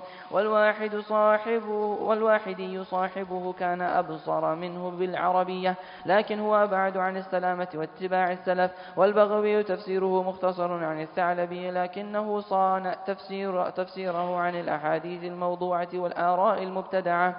والموضوعات في كتب التفسير كثيرة، منها الأحاديث الكثيرة الصريحة في الجهر بالبسملة، وحديث علي الطويل في تصدقه بخاتمه في الصلاة، فإنه موضوع باتفاق أهل العلم. ومثل ما روي في قوله ولكل قوم هاد أنه علي وتعيها أذن واعية أذنك يا علي. The author rahimahullah ta'ala, Shaykh al-Islam ibn Taymiyyah, after speaking about the types of ikhtilaf, and how many types did he divide the ikhtilaf into? 2. Ikhtilaf al-tanawwu' and ikhtilaf al-tadad. And we said ikhtilaf al-tanawwu' means what? Difference in variation. And ikhtilaf al-tadad we said difference in contradiction. Now he goes into reasons of why ikhtilaf occurs, generally. Reasons, أسباب الاختلاف في التفسير. What are the reasons why differences occur in tafsir? And the author, rahimahullah, Shaykh al-Islam Taymiyyah, mentions it comes from two things. There are two reasons. نشأ منهما الاختلاف في التفسير. Two things are why differences in the exegesis of the Quran occurred. Tafsir of the Quran. The first one is أسباب تتعلق بالنقل وهي المستندة إلى الرواية والأثر. The first one is due to narration. Due to narration. It's the first one. And the second one is أسباب تتعلق بالاستدلال وهي المستندة إلى الدراية والنظر. The second one is due to deduction. Due to what? Deduction. So if somebody asked you why, what is the reason in which differences occur in tafsir, what is the reason that brings about differences in tafsir, you're going to say it's two reasons. The first one is narration, the second one is what? Shaykh al-Islam Taymiyyah mentions it here. The narrations, at the beginning of the book we mentioned it, the narration goes back to one of two. It goes back to one of these two. Number one, النقل عن المعصوم. It originates from one who is infallible, the Messenger alayhi salatu wasalam. It originates from one who is infallible, meaning Nabiullah Muhammad sallallahu alayhi wasallam. And as we said, what does it mean? عصمة محفوظ في كل خبره عن الله بلاغا. Everything which he conveyed from Allah Azza wa Jalla, it's free from errors and mistakes. Number two, it originates from one who is not infallible. The author mentioned it. عن غير معصوم. It originates from one who is not infallible. Then the author rahimahullah mentions those narrations, whether it comes from the infallible or whether it comes from the one which is not infallible. Ibn Taymiyyah said it's either one of two. Both of them. They're either one of two. ما تمكن معرفة الصحيح منه الضعيف. We know whether it's authentic or weak, we can find out. After investigation and researching, we can come to know whether this transmission is authentic or weak. And the second one is ما لا تمكن معرفة ذلك فيه. It's not possible to know. It is not possible after research and looking to know whether it's authentic or not. And that second type, which is the one that we can't know, Ibn Taymiyyah, he said عامته مما لا فائدة فيه. The overwhelming majority of that one is no benefit in it. It's like the dog that was with Ashabul Kahfi. Was it a German Shepherd? Was it a little Chihuahua? Which type of dog was it? مما لا فائدة فيه. مما لا فائدة فيه. Ibn Taymiyyah called it من فضول الكلام. It's idle speech. It won't benefit you. And a lot of that is taken from where? The Banu Israel, in which the Shaykh brought the evidence for, and the Shaykh said, في الصحيح, it's in Bukhari, and then Nabi sallallahu alayhi wa sallam قال, that the messenger said, لا تصدقوا أهل الكتاب ولا تكذبوهم. And then the Prophet recited the ayah, وقولوا آمنا بالله وما أنزل إلينا. Say we believe in Allah and that which was sent on us. The Shaykh said, Bukhari narrated this من حديث who? من حديث أبي هريرة. Shaykh al-Islam Taymiyyah said that. And that is a mistake on the side of the Shaykh. This wording is not in Bukhari. The wording that he brought is in Sunan Abi Dawood min hadith Jabir. It's what? It's Sunan Abi Dawood min hadith Jabir radiyallahu ta'ala anhu. And Ibn Hibban authenticated it. Then the author rahimahullah mentioned the things that are transmitted. The things that are transmitted. We're still talking about the first part, which is narrations. The narrations that you find in tafsir, the overwhelming majority of them are marasil. Marasil means what? ما أسنده تابعي إلى رسول الله أي ما رفعه تابعي. It is what the tabi'i attributes to the Prophet. What's a tabi'i? He's a student of the companions. He never met the messenger. Whatever he attributes to the messenger, what is it called? It's called a mursal. The overwhelming majority of two sciences, the hadith, the transmissions are marasil. What are they? Tafsir and, the Shaykh mentioned it for Shaykh Islam Taymiyyah, al-Maghazi. Maghazi are the expedition and the battles and the seerah of the messenger, alayhi salatu wasalam. The overwhelming majority of it is what? The overwhelming majority of it is marasil.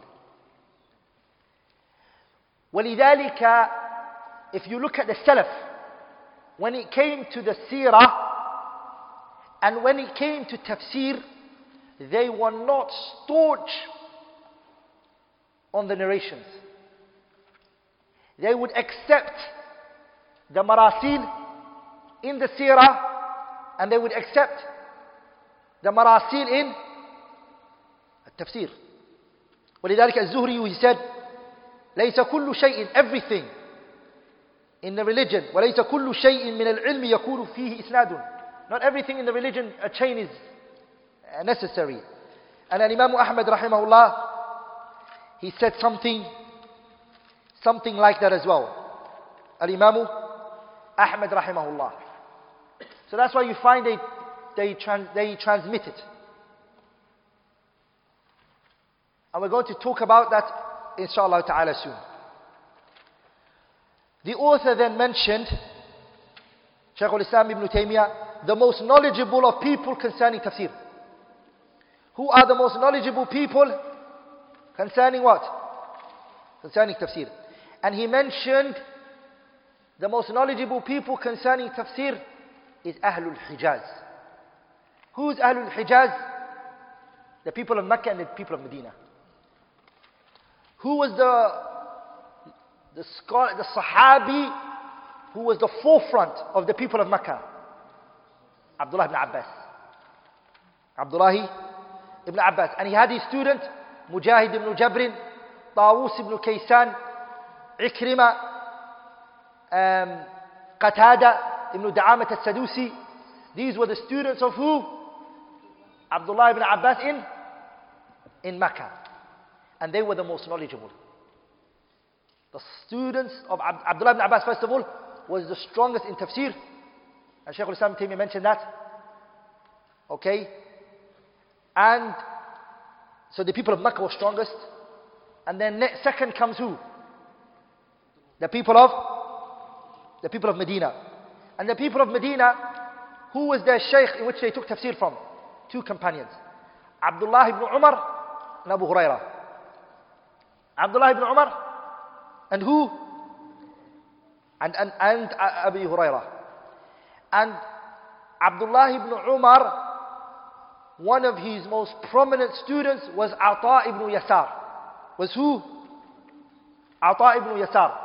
ولذلك Shaykh al-Islam Taymiyyah mentions that the tafasir of the ayat of the Quran in which Al-Imam Malik used to take was from who? From Ata ibn Yasar and Ibn Umar radiyallahu ta'ala anhuma.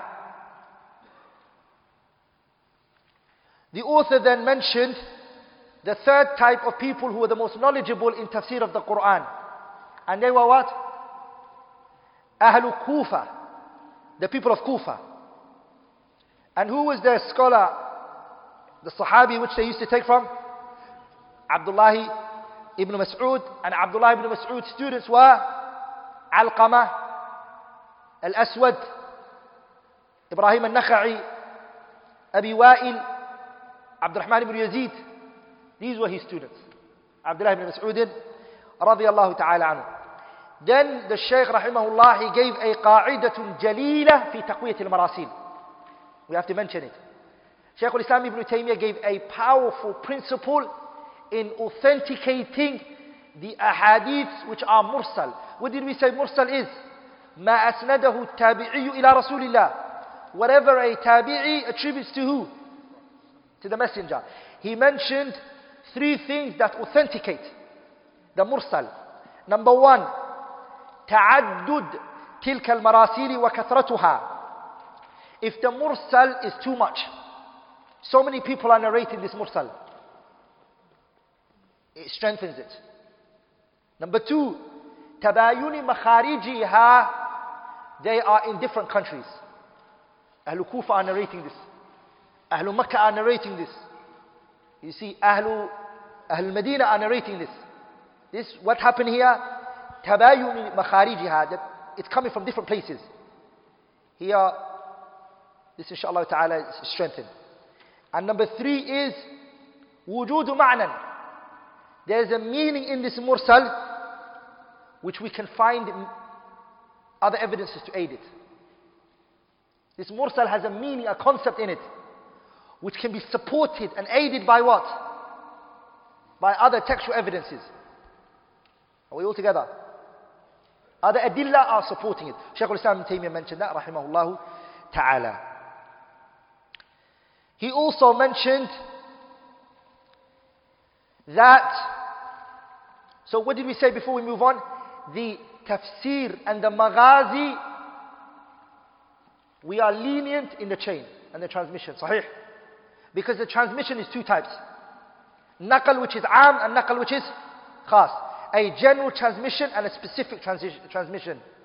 The general transmission is the one you're lenient. And the specific one is the one you're what? You're staunch on. When it comes to tafsir and maghazi, ulama al-mutaqaddimeen, the early scholars, they used to accept an-naql al-am. When it came to ahkam, jurisprudent rulings, they would accept an-naql al-khas, the specific transmission, which is وَمَا اتصل إسناده وَلَمْ يُشَدَّ أَوْ يُعَلْ يَرْوِيهِ عَدْلٌ ضَابِطٌ عَنْ مِثْلِهِ مُعْتَمَدٌ فِي ضَبْطِهِ وَنَقْلِهِ. They would look at the 5 conditions of authenticity. So for example, when it comes to the story of when Nabiullah Muhammad came to Mecca, and then he said to Quraysh, what do you think of me today? And then they said, Anta akhun kareem, wa ibnu akhin kareem. These were the people who took him out of Mecca. And when he came back to Mecca, what did he say to them? What are you going to think of me today? What do you think I'm going to do to you? And they said, you are our noble brother from the son of our noble brother. And then he said to them, idhabu fa'antum at-tulaqa. The Prophet said, go, you guys are free. This story is weak. Do we accept it? It's from the marasil, we accept it. Because we take an-naql al-am. Another example is the killing of Khalid ibn Abdullah al-Qasri. When he killed Jahm ibn Safwan, he went on the pulpit and he said, everybody, today is Eid al-Fitr. Sorry, today is Eid al-Adha. Today is what? Today is Eid al-Adha. Go all of you and slaughter your sheep and your goats. For verily today I'm going to slaughter Jahm ibn Safwan. The man who the Jahmi come from. He was the leader at that time. He said, all of you go and slaughter your sheep and goats. I'm going to slaughter Jahm ibn Safwan. He killed him. This story, if you go through the chain and you check it, it's weak. It's what? It's weak. Lakin ulama al-aqidah, they all mention in their books. Are you with me? The story of Tariq ibn Ziyad, when he went and he burnt all of the ships. This is also what? Weak. Lakinnahu, it is what? The maghazi and it's the seerah. It's naql al-am is enough. You can accept it. Naql al-am is accepted. And things like that, we accept it. وَلِذَلِكَ Shaykh al-Islam ibn Taymiyyah, he mentions 2 extremes when it comes to the narrations. And we'll come to that soon, inshallah ta'ala. The author also mentioned Sahih al-Bukhari, the ahadith that are in it, تلقته الأمة بالقبول. The ummah have unanimously accepted the narrations in Sahih al-Bukhari. وأول من صنف في الصحيح محمد وخص بالترجيح ومسلم بعد وبعض الغرب مع أبي علي فضلوا ذا لو نفع ولم يعماه ولكن قلما عند ابن الأخرم منه قد فاتوما ورد لكن قال يحيى البر لم يفت الخمسة إلا النزر وفيه ما فيه لقول الجعف أحفظ منه 10,000. Sahih al-Bukhari is what? أصح كتاب بعد كتاب الله. It's the most authentic book after the book of Allah. The ummah have unanimously accepted Sahih al-Bukhari. تلقته الأمة بالقبول. So we believe everything that's in Sahih al-Bukhari, the Prophet said it, عليه الصلاة والسلام. Shaykh al-Islam Taymiyyah mentioned that. Also Shaykh al-Islam Ibn Taymiyyah talks about حكم خبر الآحاد. What is the ruling of the singular narration? What is the ruling of a what? Singular narration. It's better not to say singular narration. It's better to say what? Few in narration. Because under ahad is what? Mashhur, aziz and gharib is singular. Gharib is what? Singular. So if you say ahad means singular, then what about mashhur and aziz? Are we all together? So we say few in narration. It hasn't reached multitude narration. It hasn't. Do we accept the hadith which comes to us through few narration? Yes, we do. Ibn Taymiyyah then mentions, إِذَا احْتَفَّتْ عَلَيْهِ بِالْقَرَائِنِ. If the hadith is supported, pushed up. For example, if a hadith which is ahad is in Sahih al-Bukhari, it benefits us certainty. Just like the multitude narration benefits us what? Certainty. He mentions that, rahimahullah ta'ala. He also mentions another very powerful point, which is, ينتفع برواية المجهول وسيء الحفظ وبالحديث المرسل. Some of you here might ask yourself, why did Al-Imam Abu Dawud? Why did Al-Imam Al-Nasa'i? Why did Al-Imam Al-Tirmidhi? Why did Al-Imam Ibn Majah? Why did Imam Muhammad ibn Hanbal? Why did Imam Malik? All of them narrate weak narrations in their books. And the only scholars who said, no, only authentic is Bukhari and Muslim. Why did the rest bring weak narrations in their books? Ibn Taymiyyah answers it for you here. He says, ينتفع برواية المجهول وسيء الحفظ وبالحديث المرسل. We may benefit from the narrations of an unknown narrator or one who possesses bad memory or a hadith which is mursal. We'll benefit from it. How? This weak narration may support another weak narration and push up. What do they do? Scholars would use it as Jam'u turuq, bring the narrations together. As long as the weakness is not severe. لأن this concept of all the weak supporting each other is actually taken from the Quran. As Allah subhanahu wa ta'ala, what did He say? In the ayah of the witnessing and the testimony, that one of them should remind thee, فَإِن لَمْ يَكُونَا رَجُلَيْنِ فَرَجُلٌ وَامْرَأَتَانِ ممن ترضون من الشهداء أن تذكر إحداهما الأخرى أن تذل إحداهما فتذكر إحداهما الأخرى. That one of them reminds the what? One of them reminds the other. One is weak, his memory is a bit bad, he can't remember. But the other one reminds him, they support each other and now it becomes strong. Are we all together? So the weak narration, if one is mind is a bit, another one reminds him, this now comes together and it becomes authentic. So we need it, it benefits us. The author then mentions the people are two extremes in this case. The people are what? The people are two extremes in this case. One is a group of Ahlul Kalam, people who busy themselves with philosophy and their likes, who are unfamiliar with the science of hadith. They don't know it. And its scholars, they don't know the scholars of hadith. What do? They come across a hadith and they look at it and they say it's weak. They don't know the science and they don't know the scholars of the field. An example for this is Nabiullah Adam, when the angel of death came to him, what did he do to the angel? He hit the angel and the eye of the angel fell out. Nabiullah Who did I say? I meant Nabiullah Musa. Nabiullah Musa hit the angel of death. And what happened to the eye of the angel of death? Are we all together, brothers? This hadith, the ulama of the science authenticated it. Somebody will come and say, it doesn't make sense to me. How can an angel lose his eye? Was he in the form of a human? Then what about... who sent you this? Who asked you to look into it like that? Is the hadith authentic or not? This is from the ghaybiyat, it's from the unseen, accept it. The second type is a people who say they follow the scholars of hadith and that they act upon the hadiths. Whenever they find a hadith that is in accordance to what they believe, they authenticate it. Or whatever they like, they will find a way to authenticate. The hadith is weak, according to scholars of hadith. He will come and authenticate the hadith. يريد أن يجعل ذلك من جنس ما جزم أهل العلم بصحته. So he will try to authenticate it. There are two individuals, two extremes that the author rahimahullah mentioned. The author rahimahullah spoke about these two parties of people in more details. You can go to the Minhaj al-Sunnah al-Nabawiyah by Shaykh al-Islam Ibn Taymiyyah and the Kitab al-Manar al-Munif by Ibn al-Qayyim rahimahullah ta'ala. The author then speaks about in the books of tafsir, there are fabricated narrations that are made up.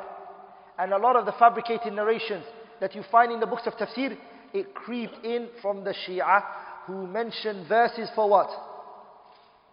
Ali ibn Abi Talib or to insult the companions. For example, they say, Inna Allah ya'murukum an tazbahu baqara. Allah commanded you to slaughter a cow. They say the cow here is Aisha. This is one of their tafasir. No. This is mawdu'at masnu'. Things like that they make up to belittle and put down the noble companions of the Messenger sallallahu alayhi wa sallam. فصل في النوع الثاني الخلاف الواقع في التفسير من جهة الاستدلال وأما النوع الثاني من مستندي الاختلاف وهو ما يعلم بالاستدلال بلا بالنقل فهذا أكثر ما فيه الخطأ من جهتين حدثتا بعد تفسير الصحابة والتابعين وتابعيهم بإحسان فإن التفاسير التي يذكر فيها كلام هؤلاء صرفا لا يكاد يوجد فيها شيء من هاتين الجهتين مثل تفسير عبد الرزاق ووكيع وعبد بن حميد وعبد الرحمن بن إبراهيم الدحيم ومثل تفسير الإمام أحمد وإسحاق بن راهويه وبقي بن مخلد وأبي بكر بن المنذر وسفيان بن عيينة وسنيد وابن جرير وابن أبي حاتم وأبي سعيد الأشج وأبي عبد الله بن ماجه وابن مردويه إحداهما قوم اعتمدوا معاني ثم أرادوا حمل ألفاظ القرآن عليها والثانية قوم فسروا القرآن بمجرد ما يسوغ أن يريده بكلامه من كان من الناطقين بلغة العرب من غير نظر إلى المتكلم بالقرآن والمنزل عليه والمخاطب به فالأولون راعوا المعنى الذي رأوه من غير نظر إلى ما تستحقه ألفاظ القرآن من الدلالة والبيان والآخرون راعوا مجرد اللفظ وما يجوز عندهم أن يريد به العربي من غير نظر إلى ما يصلح للمتكلم به وسياق الكلام ثم هؤلاء كثيرا ما يغلطون في احتمال اللفظ لذلك المعنى في اللغة كما يغلط في ذلك الذين قبلهم كما أن الأولين كثيرا ما يغلطون في صحة المعنى على الذي فسره من القرآن كما يغلط في ذلك الآخرون وإن كان نظر الأولين إلى المعنى أسبق ونظر الآخرين إلى اللفظ أسبق والأولون صنفان تارة يسلبون لفظ القرآن ما دل عليه وأريد به وتارة يحملونه على ما لم يدل عليه ولم يرد به وفي كلا الأمرين قد يكون ما قصدوا نفيه أو إثباته من المعنى باطلا فيكون خطأهم في الدليل والمدلول وقد يكون حقا فيكون خطأهم في الدليل لا في المدلول وهذا كما أنه وقع في تفسير القرآن فإنه وقع أيضا في تفسير الحديث فالذين أخطأوا في الدليل والمدلول مثل مثل طوائف من أهل البدع اعتقدوا مذهبا يخالفه الحق الذي عليه الأمة الوسط الذين لا يجتمعون على ضلالة كسلف الأمة وأئمتها، وعمدوا إلى القرآن فتأولوه على آرائهم، تارة يستدلون بآيات على مذهبهم ولا دلالة فيها، وتارة يتأولون ما يخالف مذهبهم بما يحرفون به الكلمة عن مواضعه. ومن هؤلاء فرق الخوارج والروافض والجهمية والمعتزلة والقدرية والمرجئة وغيرهم. وهذا كالمعتزلة مثلا، فإنهم من أعظم الناس كلاما وجدالا، وقد صنفوا تفاسير على أصول مذهبهم، مثل تفسير عبد الرحمن بن كيسان الأصم شيخ إبراهيم بن إسماعيل بن علية الذي كان يناظر الشافعي، ومثل كتاب أبي علي الجبائي، والتفسير الكبير للقاضي عبد الجبار بن أحمد الهمداني، والجامع لعلم القرآن لعلي بن عيسى الرماني، والكشاف لأبي القاسم الزمخشري. فهؤلاء وأمثالهم اعتقدوا مذاهب المعتزلة. وأصول المعتزلة خمسة يسمونها هم التوحيد والعدل والمنزلة بين المنزلتين وإنفاذ الوعيد وأمر بالمعروف والنهي عن المنكر. وتوحيدهم هو توحيد الجهمية الذي مضمونه نفي الصفات وغير ذلك. قالوا إن الله لا يرى، وإن القرآن مخلوق، وإنه تعالى ليس فوق العالم، وإنه لا يقوم به علم ولا قدرة ولا حياء ولا سمع ولا بصر ولا كلام ولا مشيئة ولا صفة من الصفات. وأما عدلهم فمن مضمونه أن الله لم يشأ جميع الكائنات ولا خلقها كلها، ولا هو قادر عليها كلها، بل عندهم أفعال العباد لم يخلقها الله لا خيرها ولا شرها، ولم يرد إلا ما أمر به شرعا، وما سوى ذلك فإنه يكون بغير مشيئته. وقد وافقهم على ذلك متأخر الشيعة والكالمفيد وأبي جعفر الطوسي وأمثالهما. ولأبي جعفر هذا تفسير على هذه الطريقة، لكن يضم إلى ذلك قول الإمامية الاثنى عشرية، فإن المعتزلة ليس فيهم من يقول بذلك ولا من ينكر خلافة أبي بكر وعمر وعثمان وعلي. ومن أصول المعتزلة مع الخوارج إنفاذ الوعيد في الآخرة، وأن الله لا يقبل في أهل الكبائر شفاعة، ولا يخرج منهم أحدا من النار. ولا ريب أنه قد رد عليهم طوائف من المرجئة والكرامية والكلابية وأتباعهم، فأحسنوا تارة وأساءوا أخرى، حتى صاروا في طرفي نقيض، كما قد بسط في غير هذا الموضع. والمقصود أن مثل هؤلاء اعتقدوا رأيا ثم حملوا الألفاظ القرآن عليه، وليس لهم سلف من الصحابة والتابعين لهم بإحسان، ولا من أئمة المسلمين، لا في رأيهم ولا في تفسيرهم. وما من تفسير من تفاسيرهم الباطلة إلا وبطلانه يظهر من وجوه كثيرة، وذلك من جهتين: تارة من العلم بفساد قولهم، وتارة من العلم بفساد ما فسروا به القرآن، إما دليلا على قولهم أو جوابا على المعارض لهم. ومن هؤلاء من يكون حسن العبارة فصيحا يدس البدع في كلامه، وأكثر الناس لا يعلمون كصاحب الكشاف ونحوه، حتى إنه يروج على خلق كثير ممن يعتقد الباطل من تفاسيرهم الباطلة ما شاء الله. وقد رأيت من العلماء المفسرين وغيرهم من يذكر في كتابه وكلامه من تفسيرهم ما يوافق أصولهم التي يعلم أو يعتقد فسادها ولا يهتدي لذلك. ثم إنه بسبب تطرف هؤلاء وضلالهم دخلت الرافضة الإمامية، ثم الفلاسفة، ثم القرامطة وغيرهم فيما هو أبلغ من ذلك، وتفاقم الأمر في الفلاسفة والقرامطة والرافضة، فإنهم فسروا القرآن بأنواع لا يقضي منها العالم عجبا. فتفسير الرافضة كقولهم تبت يدا أبي لهب وتب، وهما أبو بكر وعمر، ولئن أشركتم ليحبطن عملك، أي بين أبي بكر وعمر وعلي في الخلافة. إن الله يأمركم أن تذبحوا بقرة يا عائشة، فقاتلوا أئمة الكفر طلحة والزبير، مرج البحرين علي وفاطمة، واللؤلؤ والمرجان الحسن والحسين، وكل شيء أحصيناه في إمام مبين. في علي بن أبي طالب وعما يتساءلون عن النبأ العظيم. علي بن أبي طالب: وإنما وليكم الله ورسوله والذين آمنوا والذين يقيمون الصلاة ويؤتون الزكاة وهم راكعون، هو علي. ويذكرون الحديث الموضوع بإجماع أهل العلم، وهو تصدقه بخاتمه في الصلاة.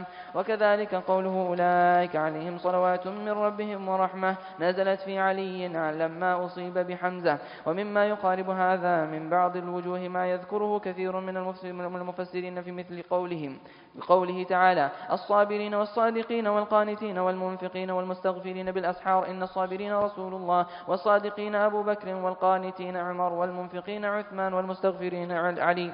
وفي مثل قوله: محمد رسول الله والذين معه أبو بكر، أشداء على الكفار عمر، ورحماء بينهم عثمان، تراهم ركعا سجدا علي. وأعجب من ذلك قول بعضهم: والتين أبو بكر، والزيتون عمر، وطور سينين عثمان، وهذا البلد الأمين علي.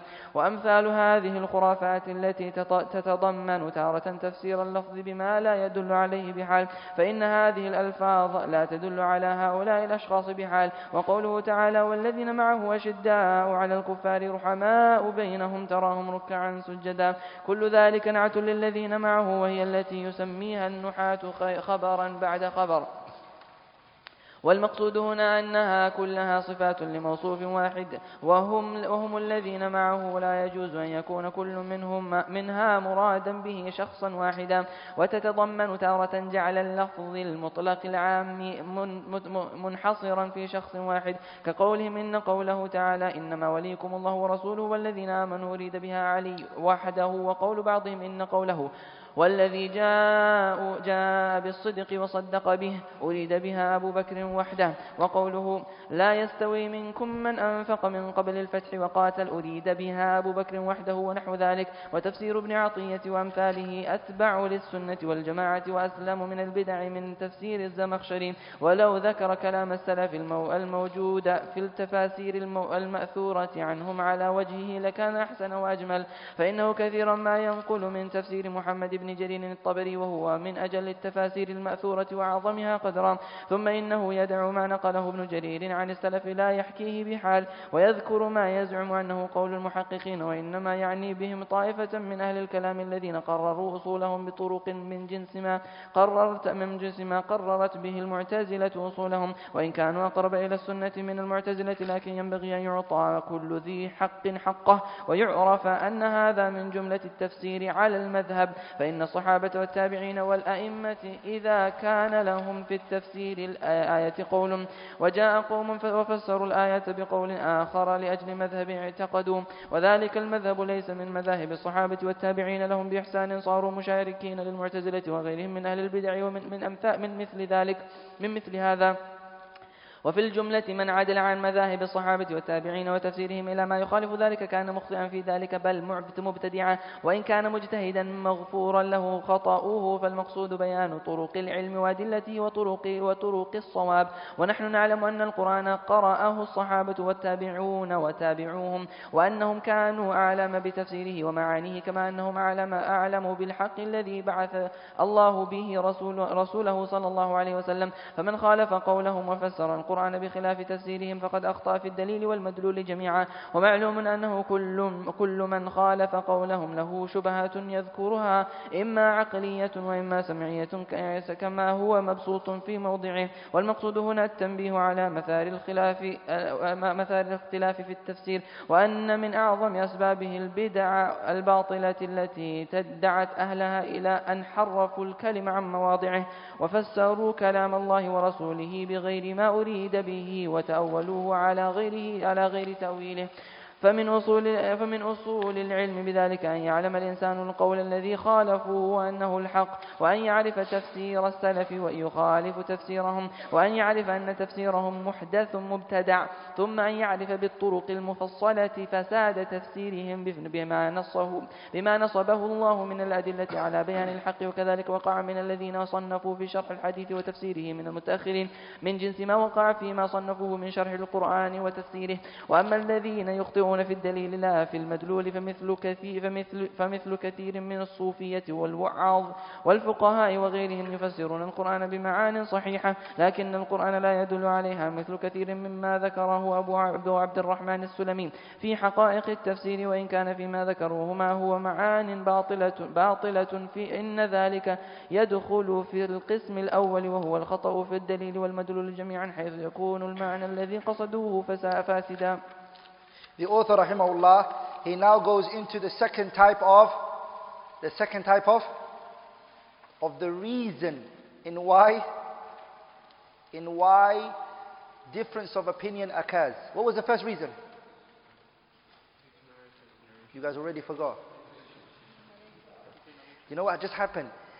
Something you learn about Shaykh al-Islam Taymiyyah. He goes off topic. You forgot that he said two. وَهَذَا عَادَتُهُ. That's Shaykh al-Islam Taymiyyah. You have to break down his kalam like that. And learn where because he's an ocean. He's an encyclopedia. Knowledge is coming out of him, it's not organized. He's saying everything that comes to him. And he would write everything. We write so much, they said he wasn't able to read his own handwriting. He had one of his students, Ibn Rushayd al-Fihri, he was the one who would sit with Shaykh al-Islam Ibn Taymiyyah and say to him, this is what you meant, this is what you wrote here, this is what you said. So he said, Sur'atu kitabati, rahimahullah. You know Aqeedah Wasatiyah, he wrote it between Dhuhr and Asr. A man came to him and he said, Shaykh, I want you to write your Aqeedah Ahl Sunnah. He said, Aqeedah Ahl Sunnah is already written, why do you want it? And then he said, Shaykh, please you write it for me. A Qadi was a jurist from Wasit. He said, okay, give me a pen and paper. Straight away wrote it. All of the evidences, everything, ayat, nas, aqwal, tartib, organized like that. Rahimahullahu, rahmatan wasi'ah. So he goes off and comes. That's why the brother reads Allah and I break it down into bullet points. His whole kalam goes back to bullet points. The rest he's going into examples and he's going to what? More details. You can read that yourself.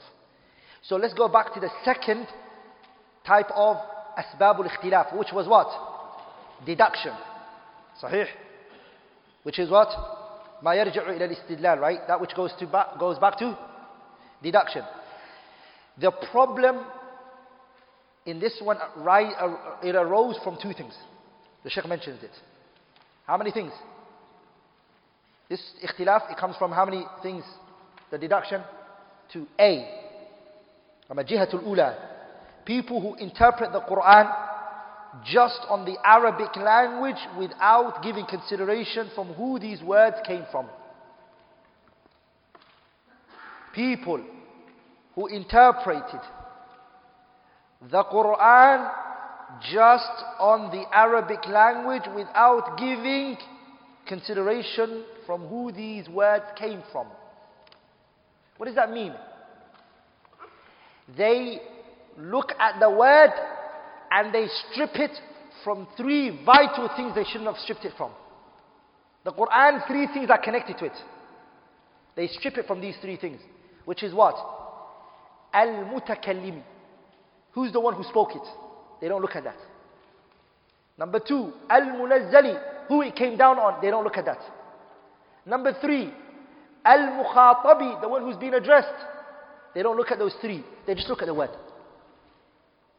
Shaykh al-Islam Taymiyyah mentions that. They just look at the word and what does this word mean? They don't look at who said it. Are you with me, brothers? Knowing Allah allows you to know what He's saying. Number two, they don't look at who it came down on. Nabiullah Muhammad sallallahu alaihi wasallam and his affairs and his sunnah. They don't know that. They don't know anything about the Prophet's sunnah. Number three, they don't know the mukhatab, the people who are being addressed. Meaning they don't know urf al-sahaba, the sahaba's urf. The custom and the norms of the companions who were spoken to at that moment. That will give you understanding. It will give you the context of the verse. And what was meant by it, right? It will give you it. So what are their concern? فَهَمُّهُمْ هَؤُلَاءِ الْأَلْفَاظُ وَالْمَبَانِي. They only look at the word and the structure. Best. They don't care about the three that we mentioned. This is a problem. The second group Shaykh al-Islam Ibn Taymiyyah mentions is those who have a preconceived notion. believing in a certain ideologies and then interpreting the Quran to fit those ideologies. The second group is people believing in certain ideologies and then interpreting the Quran to fit those ideologies. And this is what the scholars used to say, يَعْتَقِدُونَ ثُمَّ يَسْتَدِلُّونَ فَيَضِلُّونَ. يَعْتَقِدُونَ, they believe something first. And then they look for a verse that seems to go in line with the belief. And they become misguided from it. Ahlul Sunnah are what? يَسْتَدِلُّونَ فَيَعْتَقِدُونَ فَيَهْتَدُونَ. Ahlul Sunnah are what? They look for the evidence. The belief comes after the evidence reaching them. And they become guided from that. The Ahlul Bid'ah, what do? They already believe something. And so when the ayah comes, they try to break the neck of the ayah and they want to force the ayah to go in line with their belief. Those are the two reasons why differences occur in what? In tafsir. In tafsir of deduction. Al-istidlal. Are you with me, brothers? And Shaykh al-Islam gave examples of books that suffer from this second problem, which is they believe something and they're going to force the ayah to follow it. From them is Zamakhshari in his Kitab al-Kishaf. Zamakhshari's tafsir is what? It's a dangerous book he mentions. Shaykh al-Islam mentions it here. This is a very dangerous book. لأن Zamakhshari was what? It's a Mu'tazili. Mu'tazili are who? They're the people who put Imam Ahmad in prison. Who beat Imam Ahmad rahimahullah ta'ala. Who physically harmed Imam Ahmad rahimahullah ta'ala. Are you with me, brothers? So Kitab al-Kashaf written by Zamakhshari, for it to be made a course for the people and say, we're doing tafsir for you and we're teaching you Zamakhshari. Shaykh al-Islam Taymiyyah, he mentions, and rather Kashaf by Zamakhshari is very dangerous. The reason is because Zamakhshari is very hidden in the way he brings his points across. Many people can't even sniff it. And people might think Shaykh al-Islam Taymiyyah warned against it, so it's just Ibn Taymiyyah. Ibn Hajar warned against it. Zahabi warned against it. Ibn Kathir warned against it as well. Are you with me, brothers? These A'imma Jahabida warned against this tafsir book. It's not something for a person to read. I should not give time to it. Finish the Tafsir al-Ma'thur. Tafsir ibn Jarir al-Tabari. Ibn Taymiyyah mentions that's the best tafsir. Tafsir ibn Abi Hatim. Read Tafsir ibn Kathir. Read those tafsir books. You won't even be able to finish that if you live forever. You won't be able to finish those ones forever if you live. This type of tafsir, brothers, the tafsir of believing in something and then looking for the evidence. Shaykh al-Islam Taymiyyah says, he said it occurs in two ways. They have a believing in a certain ideologies and then interpreting the Quran to fit those ideologies and those beliefs. He says it comes in two ways. Number one, يَسْلُبُونَ لَفْظَ الْقُرْآنِ مَا دَلَّ عَلَيْهِ وَأُرِيدَ بِهِ. They strip from the verse the meaning that was placed in it. The meaning that was intended, they strip it from it. They negate it from it. Allah says, مَا مَنَعَكَ أَن تَسْجُدَ لِمَا خَلَقْتُ بِيَدَيَّ. The word يَدَيَّ here means what? My two hands. They strip the meaning from it. The second is قَوْمٌ يَحْمِلُونَ اللَّفْظَ الْقُرْآنِ عَلَى مَا لَمْ يَدُلَّ عَلَيْهِ وَلَمْ يُرَدْ بِهِ. The second way is they insert a meaning for the word which it didn't carry, which it doesn't have. So the first one is they're negating, and the second one are what? Asserting. Those are the two ways in which they would do it. They have a preconceived notion, but there's an ayah going against them. So what do they do to the ayah? They stripped that meaning away from it. The second group of people will say, no, don't just strip it. Give it this meaning. So they assert a meaning for it which it doesn't hold, which it doesn't have. Then Shaykh al-Islam Ibn Taymiyyah mentions something very powerful. If you didn't benefit anything from this book, except this, wallahi, it's worth the whole day. This qa'idah alone, if you benefited from this whole kitab, it's worth this whole class, which is من عدل عن مذاهب الصحابة والتابعين وتفسيرهم إلى ما يخالف ذلك كان مخطئا في ذلك بل مبتدعا. In short, Ibn Taymiyyah says, after he mentions those difference of khilafat, اختلاف التنوع, اختلاف التضاد, and اختلاف the reasons being النقل والاستدلال والنظر, He said, in short, whoever, write this, everyone, I want everyone to write this. He says, in short, whoever diverts, in short, whoever diverts away from the methodology of the companions, in short, whoever diverts away from the methodology of the companions, their students,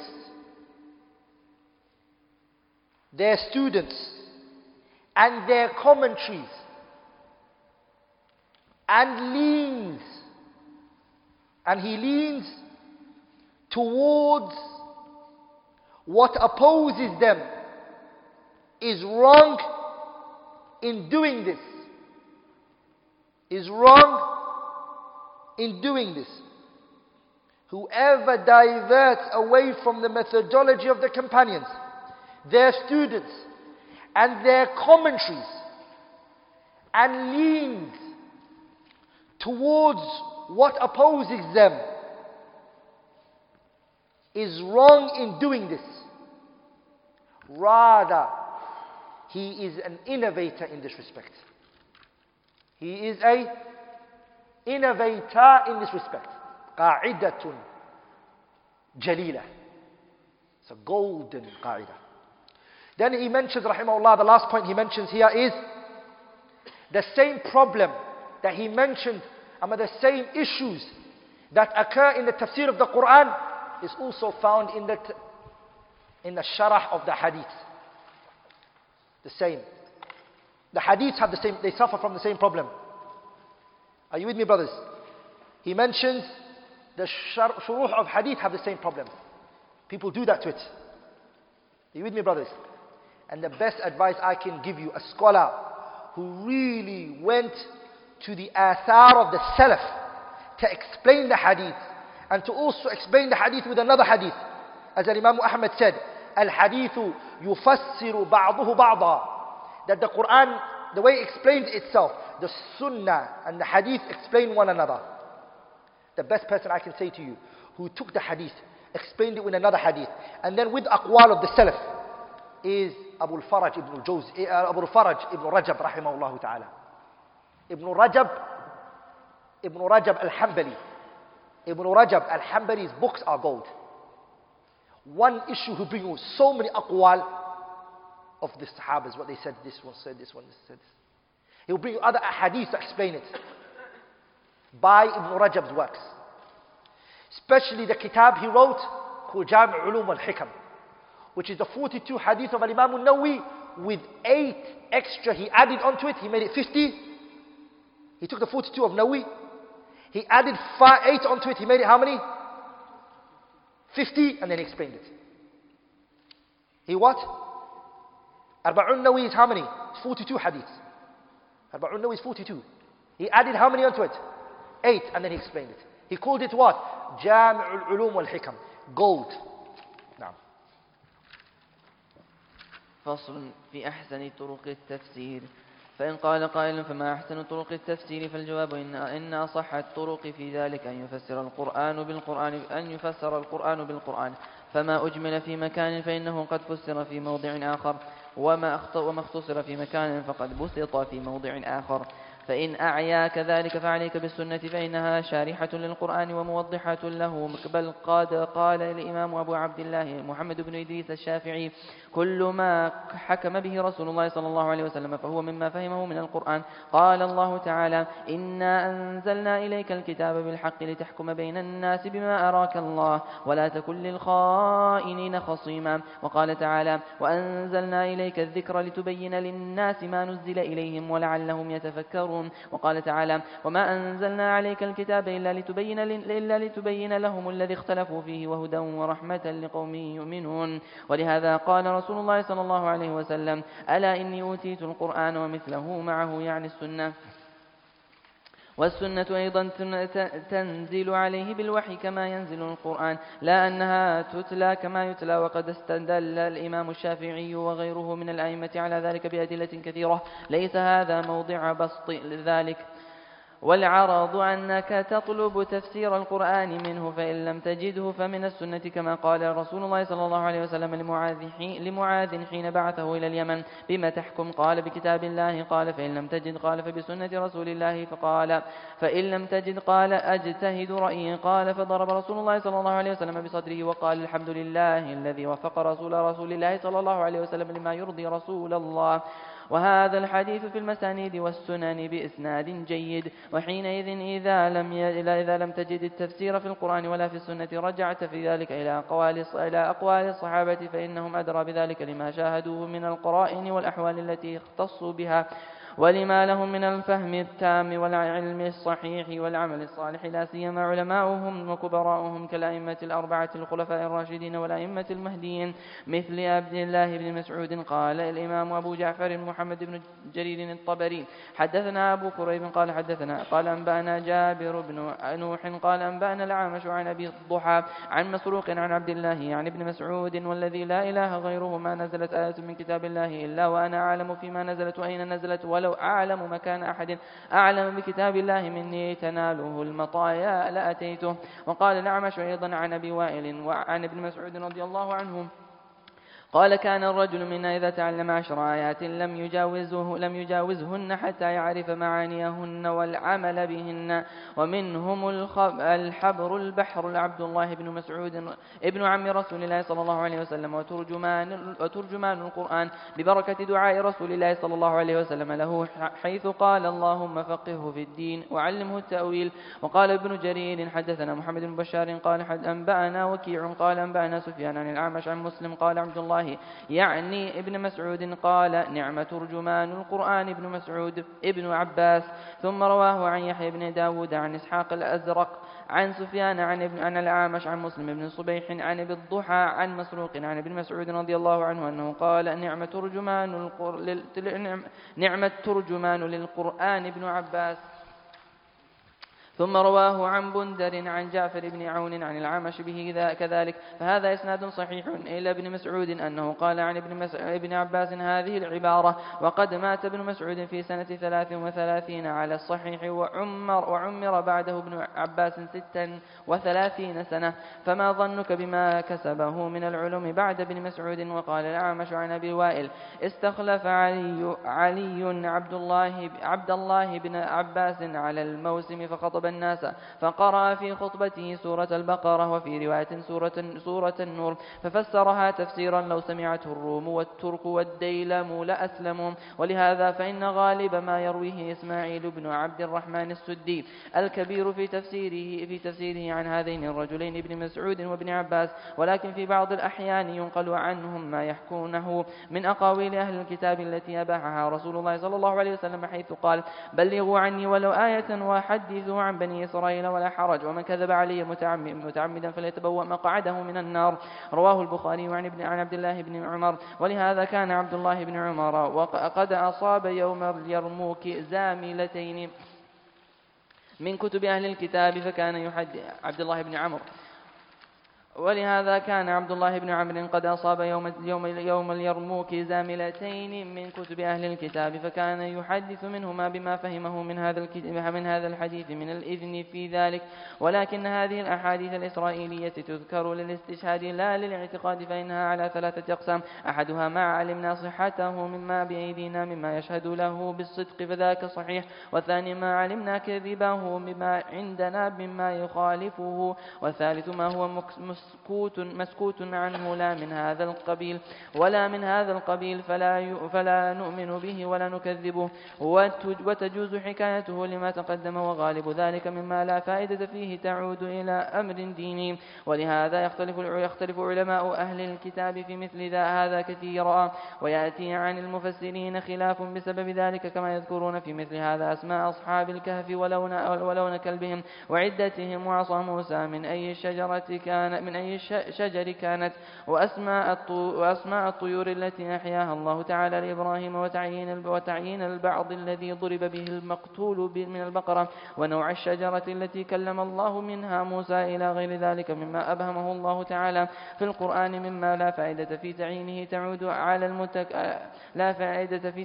تعود على المكلفين في دنياهم ولا في دينهم، ولكن نقل الخلاف عنهم في ذلك جائز، كما قال تعالى: سيقولون 3 رابعهم كلبهم، ويقولون 5 سادسهم كلبهم رجما بالغيب، ويقولون 7 وثامنهم كلبهم، قل ربي أعلم بعدتهم ما يعلمهم إلا قليل، فلا تمار فيهم إلا مراء ظاهرا ولا تستفت فيهم منهم أحدا. فقد اشتملت هذه الآية الكريمة على الأدب في هذا المقام وتعليم ما ينبغي في مثل هذا، فإنه تعالى أخبر عنهم في 3 أقوال، وضعف القولين الأولين وسكت عن الثالث، فدل على صحته، إذ لو كان باطلا لرده كما ردهما، ثم أرشد إلى أن الاطلاع على عدتهم لا طائل تحته، فيقال في مثل هذا: قل ربي أعلم بعدتهم، فإنه لا يعلم بذلك إلا قليل من الناس ممن أطلعه الله عليه، فلهذا قال: فلا تمار فيهم إلا مراء ظاهرا، أي لا تجهد نفسك فيما لا طائل تحته، ولا تسألهم عن ذلك، فإنهم لا يعلمون من ذلك إلا رجم الغيب. فهذا أحسن ما يكون في حكايات الخلاف، أن تستوعب الأقوال في ذلك المقام، وأن ينبه على الصحيح منها ويبطل الباطل، وتذكر فائدة الخلاف وثمرته، لئلا يطول النزاع والخلاف فيما لا فائدة تحته فيشغل به عن الأهم. فأما من حكى خلافا في مسألة ولم يستوعب أقوال الناس فيها فهو ناقص، إذ قد يكون الصواب في الذي تركه، أو يحكي الخلاف ويطلقه ولا ينبه على الصحيح من الأقوال فهو ناقص أيضا، فإن صحح غير الصحيح عامدا فقد تعمد الكذب، أو جاهلا فقد أخطأ. كذلك من نصب الخلاف فيما لا فائدة تحته، أو حكى أقوالا متعددة لا لفظا ويرجع حاصلها إلى قول أو قولين معنى، فقد ضيع الزمان وتكثر بما ليس بصحيح، فهو كلابس ثوب زور، والله الموفق للصواب. The author rahimahullah ta'ala, he speaks about the best method of tafsir, the best method of exegesis. What's the best way of doing tafsir? And the author rahimahullah mentions 4. Brother Yasin just read 3 of them, and he's going to read the 4th one later. The first one is tafsir al-Qur'an bil-Qur'an. The Qur'an, doing tafsir of the Qur'an. And the way that the Qur'an does tafsir of itself is in 2 ways. Tafsir al-Qur'an bil-Qur'an is in 2 ways. The first way is nassun sarih. The verse is directly explaining the word. For example, Allah subhanahu wa ta'ala, He says, وَالسَّمَاءِ وَالطَّارِقِ وَمَا أَدْرَاكَ مَا الطَّارِقِ النَّجْمُ الثَّاقِبِ. And then tariq means what? النَّجْمُ الثَّاقِبِ. And Allah said, after He said, وَمَا أَدْرَاكَ مَا الطَّارِقِ. What is tariq? Allah subhanahu wa ta'ala, He said, وَالنَّجْمُ الثَّاقِبِ. This is direct, it's clear. The second one is ظاهر مستنبط. It is ظاهر مستنبط, meaning it's apparent and it's extracted. Meaning we have to go to this verse and then we have to go to another verse and bring it to make a meaning out of it. For example, Allah says, عَمَّا يَتَسَاءَلُونَ عَنِ النَّبَإِ الْعَظِيمِ. Naba means news, the great news. What's the great news? What is the great news? The scholars, they mention different qawl. Lakin, there's another ayah, Allah says, قُلْ هُوَ نَبَأٌ عَظِيمٌ أَنْتُمْ عَنْهُ مُعْرِضُونَ. And it's referring to what? The Qur'an. So, عَمَّا يَتَسَاءَلُونَ عَنِ النَّبَإِ الْعَظِيمِ. Another ayah explained it. But this is Surah An-Naba and this is Surah As-Sad. And there are 2 different places. This is based upon istinbat. It's not direct. The scholars will do that. Like قوله تعالى الذين آمنوا ولم يلبسوا إيمانهم بظلم أولئك لهم الأمن وهم مهتدون. The dhulm here is what? Shirk. What did the Prophet do? He brought it from another ayah. عليه الصلاة والسلام. He said إن الشرك لظلم عظيم. The second type of tafsir is tafsir sunnati bil Qur'ani. Tafsir al-Qur'ani bil sunnah. To explain the Qur'an with the sunnah. And this is 2 ways, we mentioned them before, which is tafsirun khasun mu'ayyanun. It's that the messenger will come and he will explain the verse. This is a detailed, direct exegesis of the Quran from the messenger. Like, غَيْرِ الْمَغْضُوبِ عَلَيْهِمْ هُمُ الْيَهُودِ وَلَا الضَّالِينَ هُمُ النَّصَارَى, the Prophet said. The second way that the Sunnah will explain the Quran is تَفْسِيرٌ عَامٌ غَيْرُ مُعَيَّنٍ. And this is through what? It's through the Prophet ﷺ, his speech, his actions, his consent, all of these, the way he lived was a tafsir for the Quran. Then the author rahimahullah mentioned the third type of tafsir. He said, إِذَا لَمْ تَجِدِ التَّفْسِيرَ فِي الْقُرْآنِ وَلَا فِي السُّنَّةِ رَجَعْتَ, you go to who? إِلَى تَفْسِير الصَّحَابَةِ. The Sahaba's tafsir. The Sahaba's tafsir. Why do we give the Sahaba's tafsir the third position? For two reasons. One Ibn Taymiyyah mentioned, and one we're going to add on it for him. The first reason is كَمَالُ فُهُومِهِمْ. Their understanding was complete.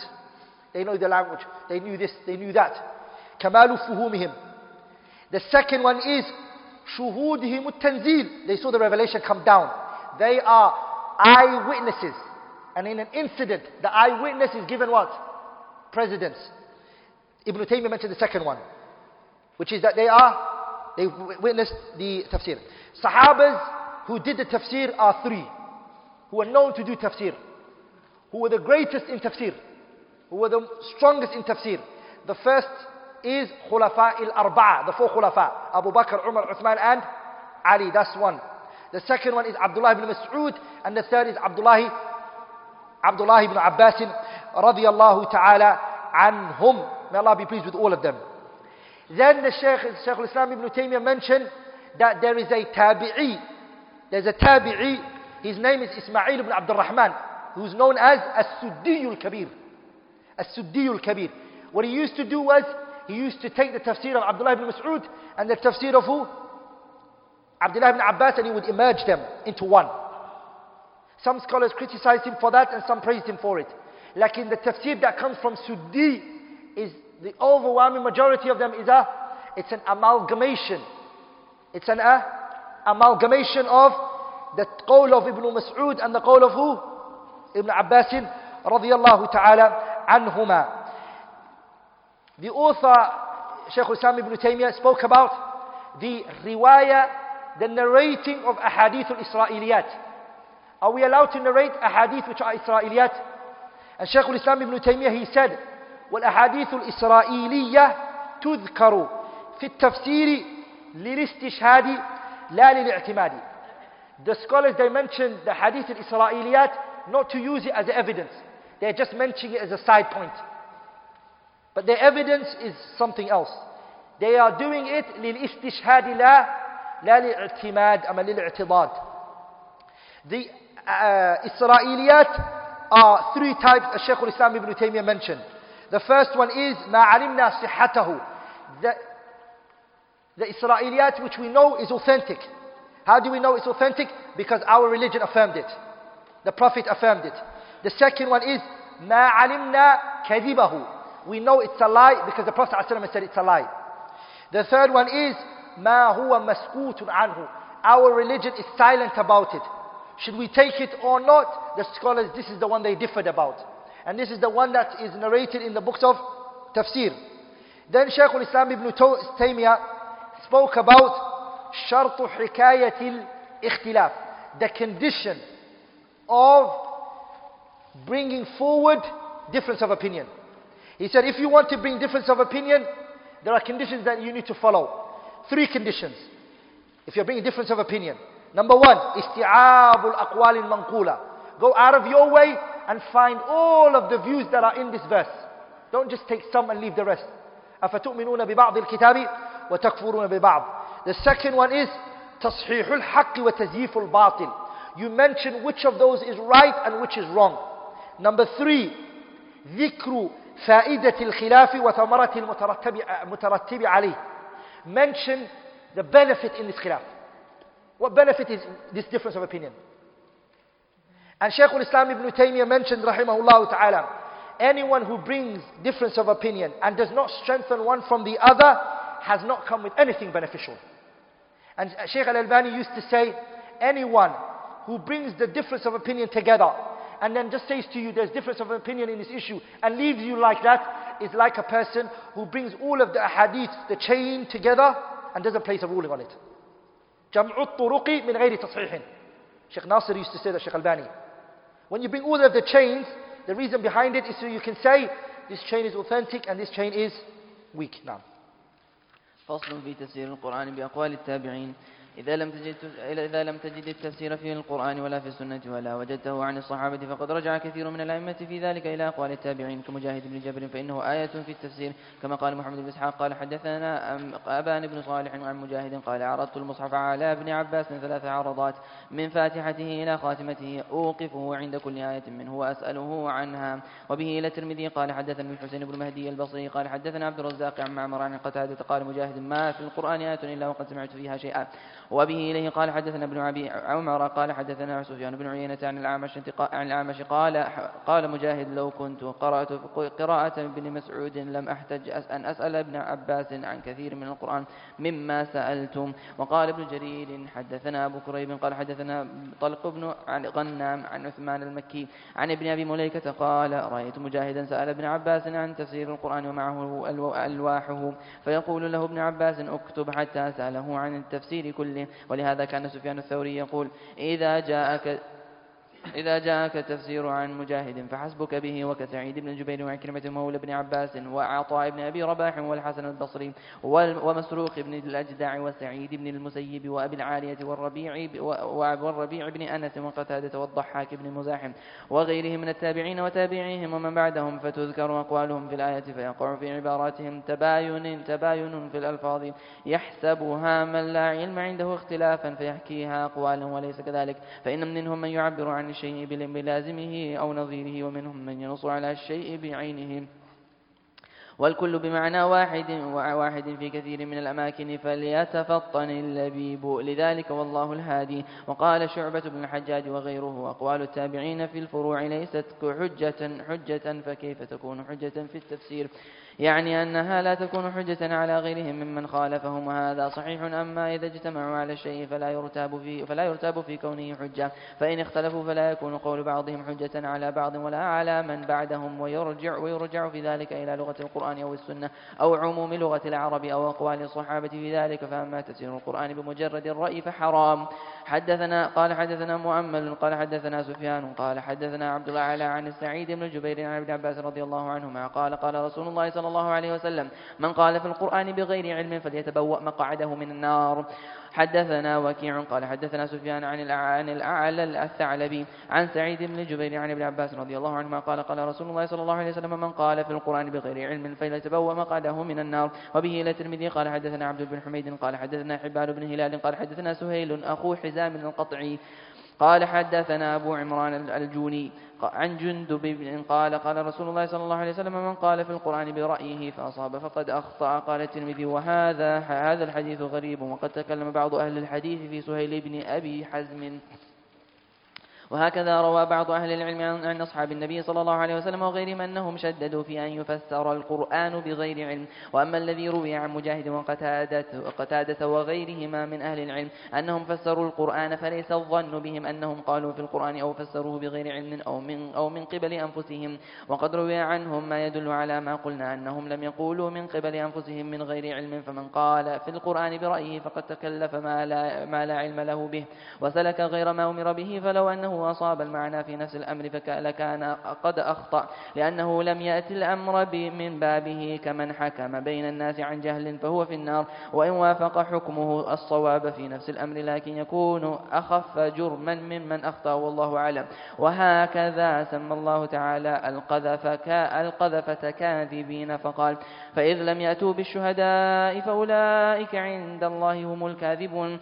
فالقاذف كاذب ولو كان قد قذف من زنى في نفس الأمر لأنه أخبر بما لا يحل له الإخبار به وتكلف ما لا علم له به والله أعلم. ولهذا تحرج جماعة من السلف وعنت أن تذكير ما لا علم لهم به كما روى شعبة عن سليمان عن عبد الله بن مرة عن أبي معمر قال أبو بكر الصديق رضي الله عنه أي أرض تقلعني وأي سماء تذلني إذا قلت في كتاب الله ما لم أعلم.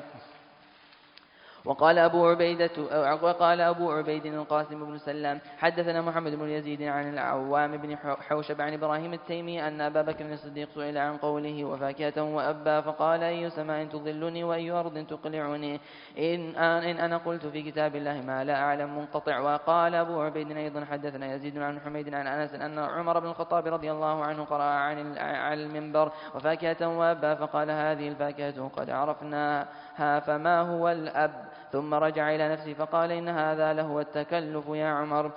حدثنا عبد بن حميد قال حدثنا سليمان بن حرب قال حدثنا حماد بن زيد عن ثابت عن أنس قال كنا عند عمر بن الخطاب وفي ظهر قميصه 4 رقاع فقرأ وفاكهة وأبا فقال وما الأب؟ فقال إن هذا لهو التكلف فما عليك ألا تدري. وهذا كله محمول على أنهما رضي الله عنهما إنما أراد استكشاف ماهية الأب، وإلا فكونه نبتا من الأرض ظاهر لا يجهل لقوله تعالى فأنبتنا فيها حبا وعنبا وقضبا وزيتونا ونخلا وحدائق غلبا. وقال ابن جرير حدثنا يعقوب بن إبراهيم قال حدثنا ابن علية عن أيوب عن ابن أبي مليكة عن ابن عباس رضي الله عنهما سئل عن آية لو سئل عنها بعضكم لقال فيها فأبى أن يقول فيها إسناده صحيح. وقال أبو عبيد حدثنا إسماعيل بن إبراهيم عن أيوب عن ابن أبي مليكة قال سأل رجل ابن عباس عن يوم كان مقداره 1000 سنة فقال ابن عباس فما يوم كان مقداره 50,000 سنة فقال الرجل إنما سألتك لتحدثني فقال ابن عباس هما يومان ذكرهما الله في كتابه والله أعلم بهما فكره أن يقول في كتاب الله ما لا يعلم. وقال ابن جبريل حدثني يعقوب بن إبراهيم قال حدثنا ابن علية عن مهدي بن ميمون عن الوليد بن مسلم قال جاء طلق بن حبيب إلى جندب بن عبد الله فسأله عن آية من القرآن فقال أحرج عليك إن كنت مسلما لما قمت عني أو قال أن تجالسني. وقال مالك عن يحيى بن سعيد عن سعيد بن المسيب إنه كان إذا سئل عن تفسير آية من القرآن قال إنا لا نقول في القرآن شيئا. وقال الليث عن يحيى بن سعيد عن سعيد بن المسيب إنه كان لا يتكلم إلا في المعلوم من القرآن. وقال شعبة عن عمرو بن مرة قال سأل رجل سعيد بن المسيب عن آية من القرآن فقال لا تسألني عن القرآن وسل من يزعم أنه لا يخفى عليه منه شيء يعني عكرمة. وقال ابن شوذب حدثني يزيد ابن أبي يزيد قال كنا نسأل سعيد بن المسيب عن الحلال والحرام وكان أعلم الناس فإذا سألناه عن تفسير آية من القرآن سكت كأن لم يسمع. وقال ابن جرير حدثنا أحمد بن عبدة الضبي قال حدثنا حماد بن زيد قال حدثنا عبيد الله بن عمر قال لقد أدركت فقهاء المدينة وإنهم ليعظمون القول في التفسير منهم سالم بن عبد الله وعقى والقاسم بن محمد وسعيد بن المسيب ونافع. وقال أبو عبيد حدثنا عبد الله بن صالح عن الليث عن هشام بن عروة قال ما سمعت أبي تأول آية من كتاب الله قط. وعن أيوب وابن عون وهشام الدستوائي عن محمد بن سيرين قال سألت عبيدة السلماني عن آية من القرآن فقال ذهب الذين كانوا يعلمون فيما أنزل من القرآن فاتق الله وعليك بالسداد. وقال أبو عبيد حدثنا معاذ عن ابن عون عن عبيد الله بن مسلم بن يسار عن أبيه قال إذا حدثت عن الله فقف حتى تنظر ما قبله وما بعده. حدثنا هشيم عن مغيرة عن إبراهيم قال كان أصحابه يتقون التفسير ويهابونه. وقال شعبة عن عبد الله بن أبي السفر قال الشعبة والله ما من آية إلا وقد سألت عنها ولكنها الراوية عن الله. وقال أبو عبيد حدثنا هشيم قال أنبأنا عمرو بن أبي زايدة عن الشعبي عن مسروق قال اتقوا التفسير فإنما هو الرواية عن الله. فهذه الآثار الصحيحة وما شاكلها عن أئمة السلف محمولة على تحريمهم عن الكلام في التفسير بما لا علم لهم به. فأما من تكلم بما يعلم من ذلك لغة وشرعا فلا حرج عليه. ولهذا روي عن هؤلاء وغيرهم أقوال في التفسير ولا منافاة لأنهم تكلموا فيما علموه وسكتوا عما جهلوا. وهذا هو الواجب على كل أحد فإنه كما يجب السكوت عما لا علم له به فكذلك يجب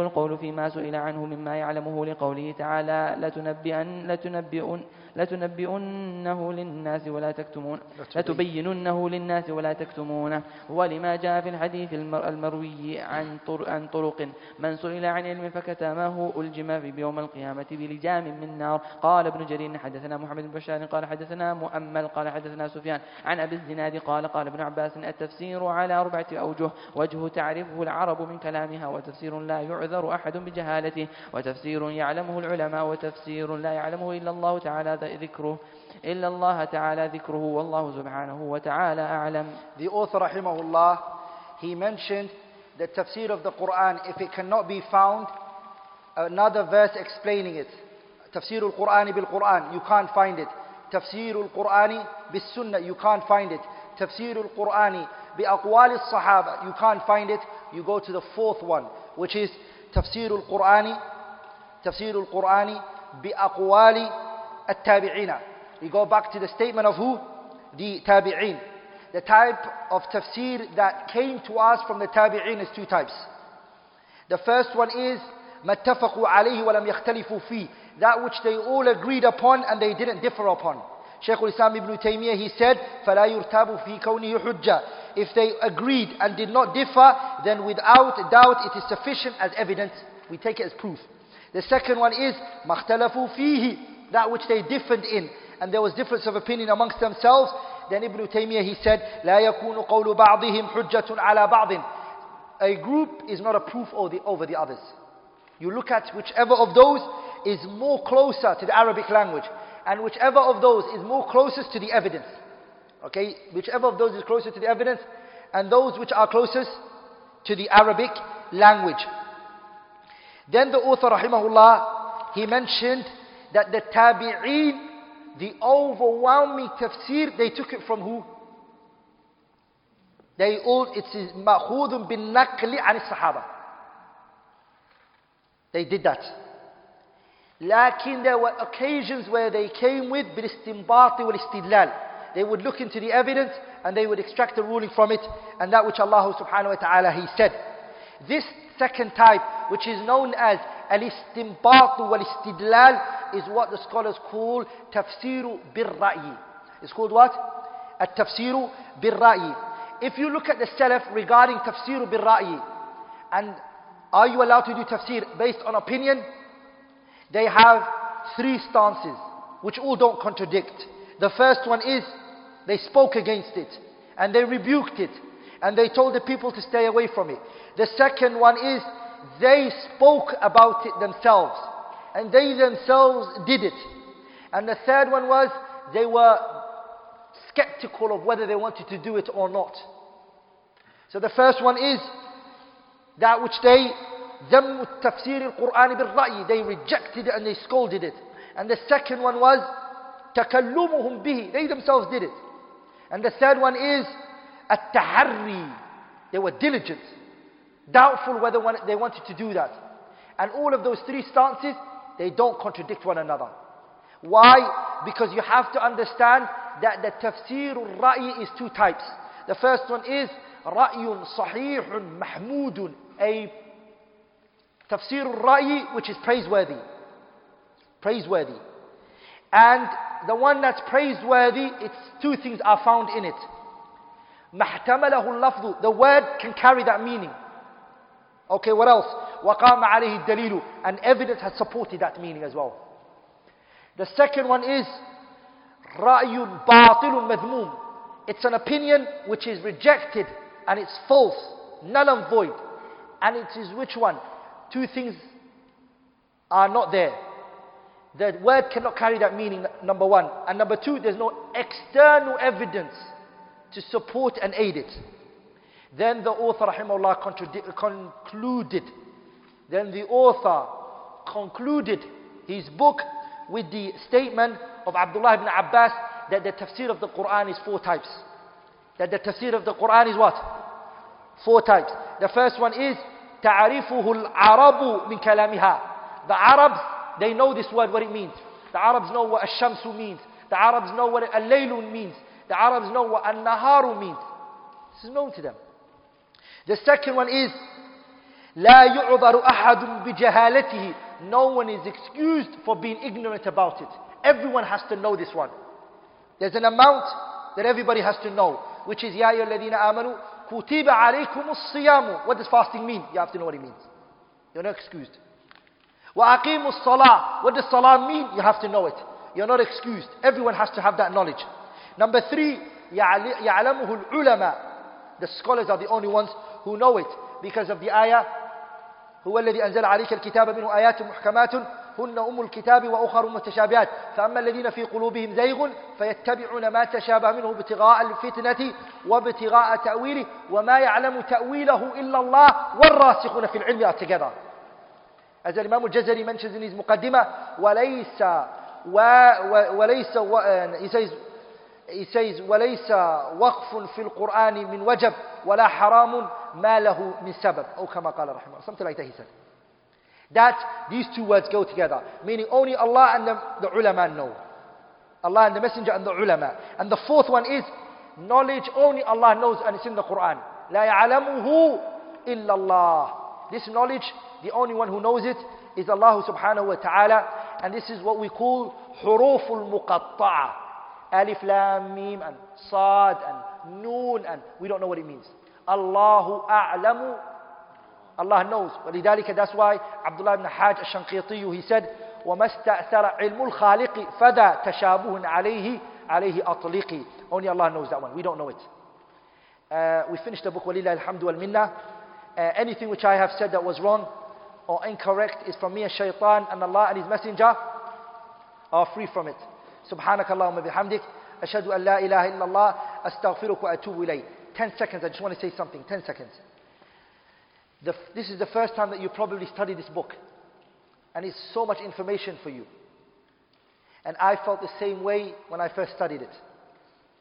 And I taught this book 18 times. 18 times. Now it doesn't seem hard at all. That's, if you go over something so many times, you will definitely know it and you will understand it. So go over it again and again and again, the recordings, until you understand it properly. Barakallahu feekum wa jazakum Allahu khairan.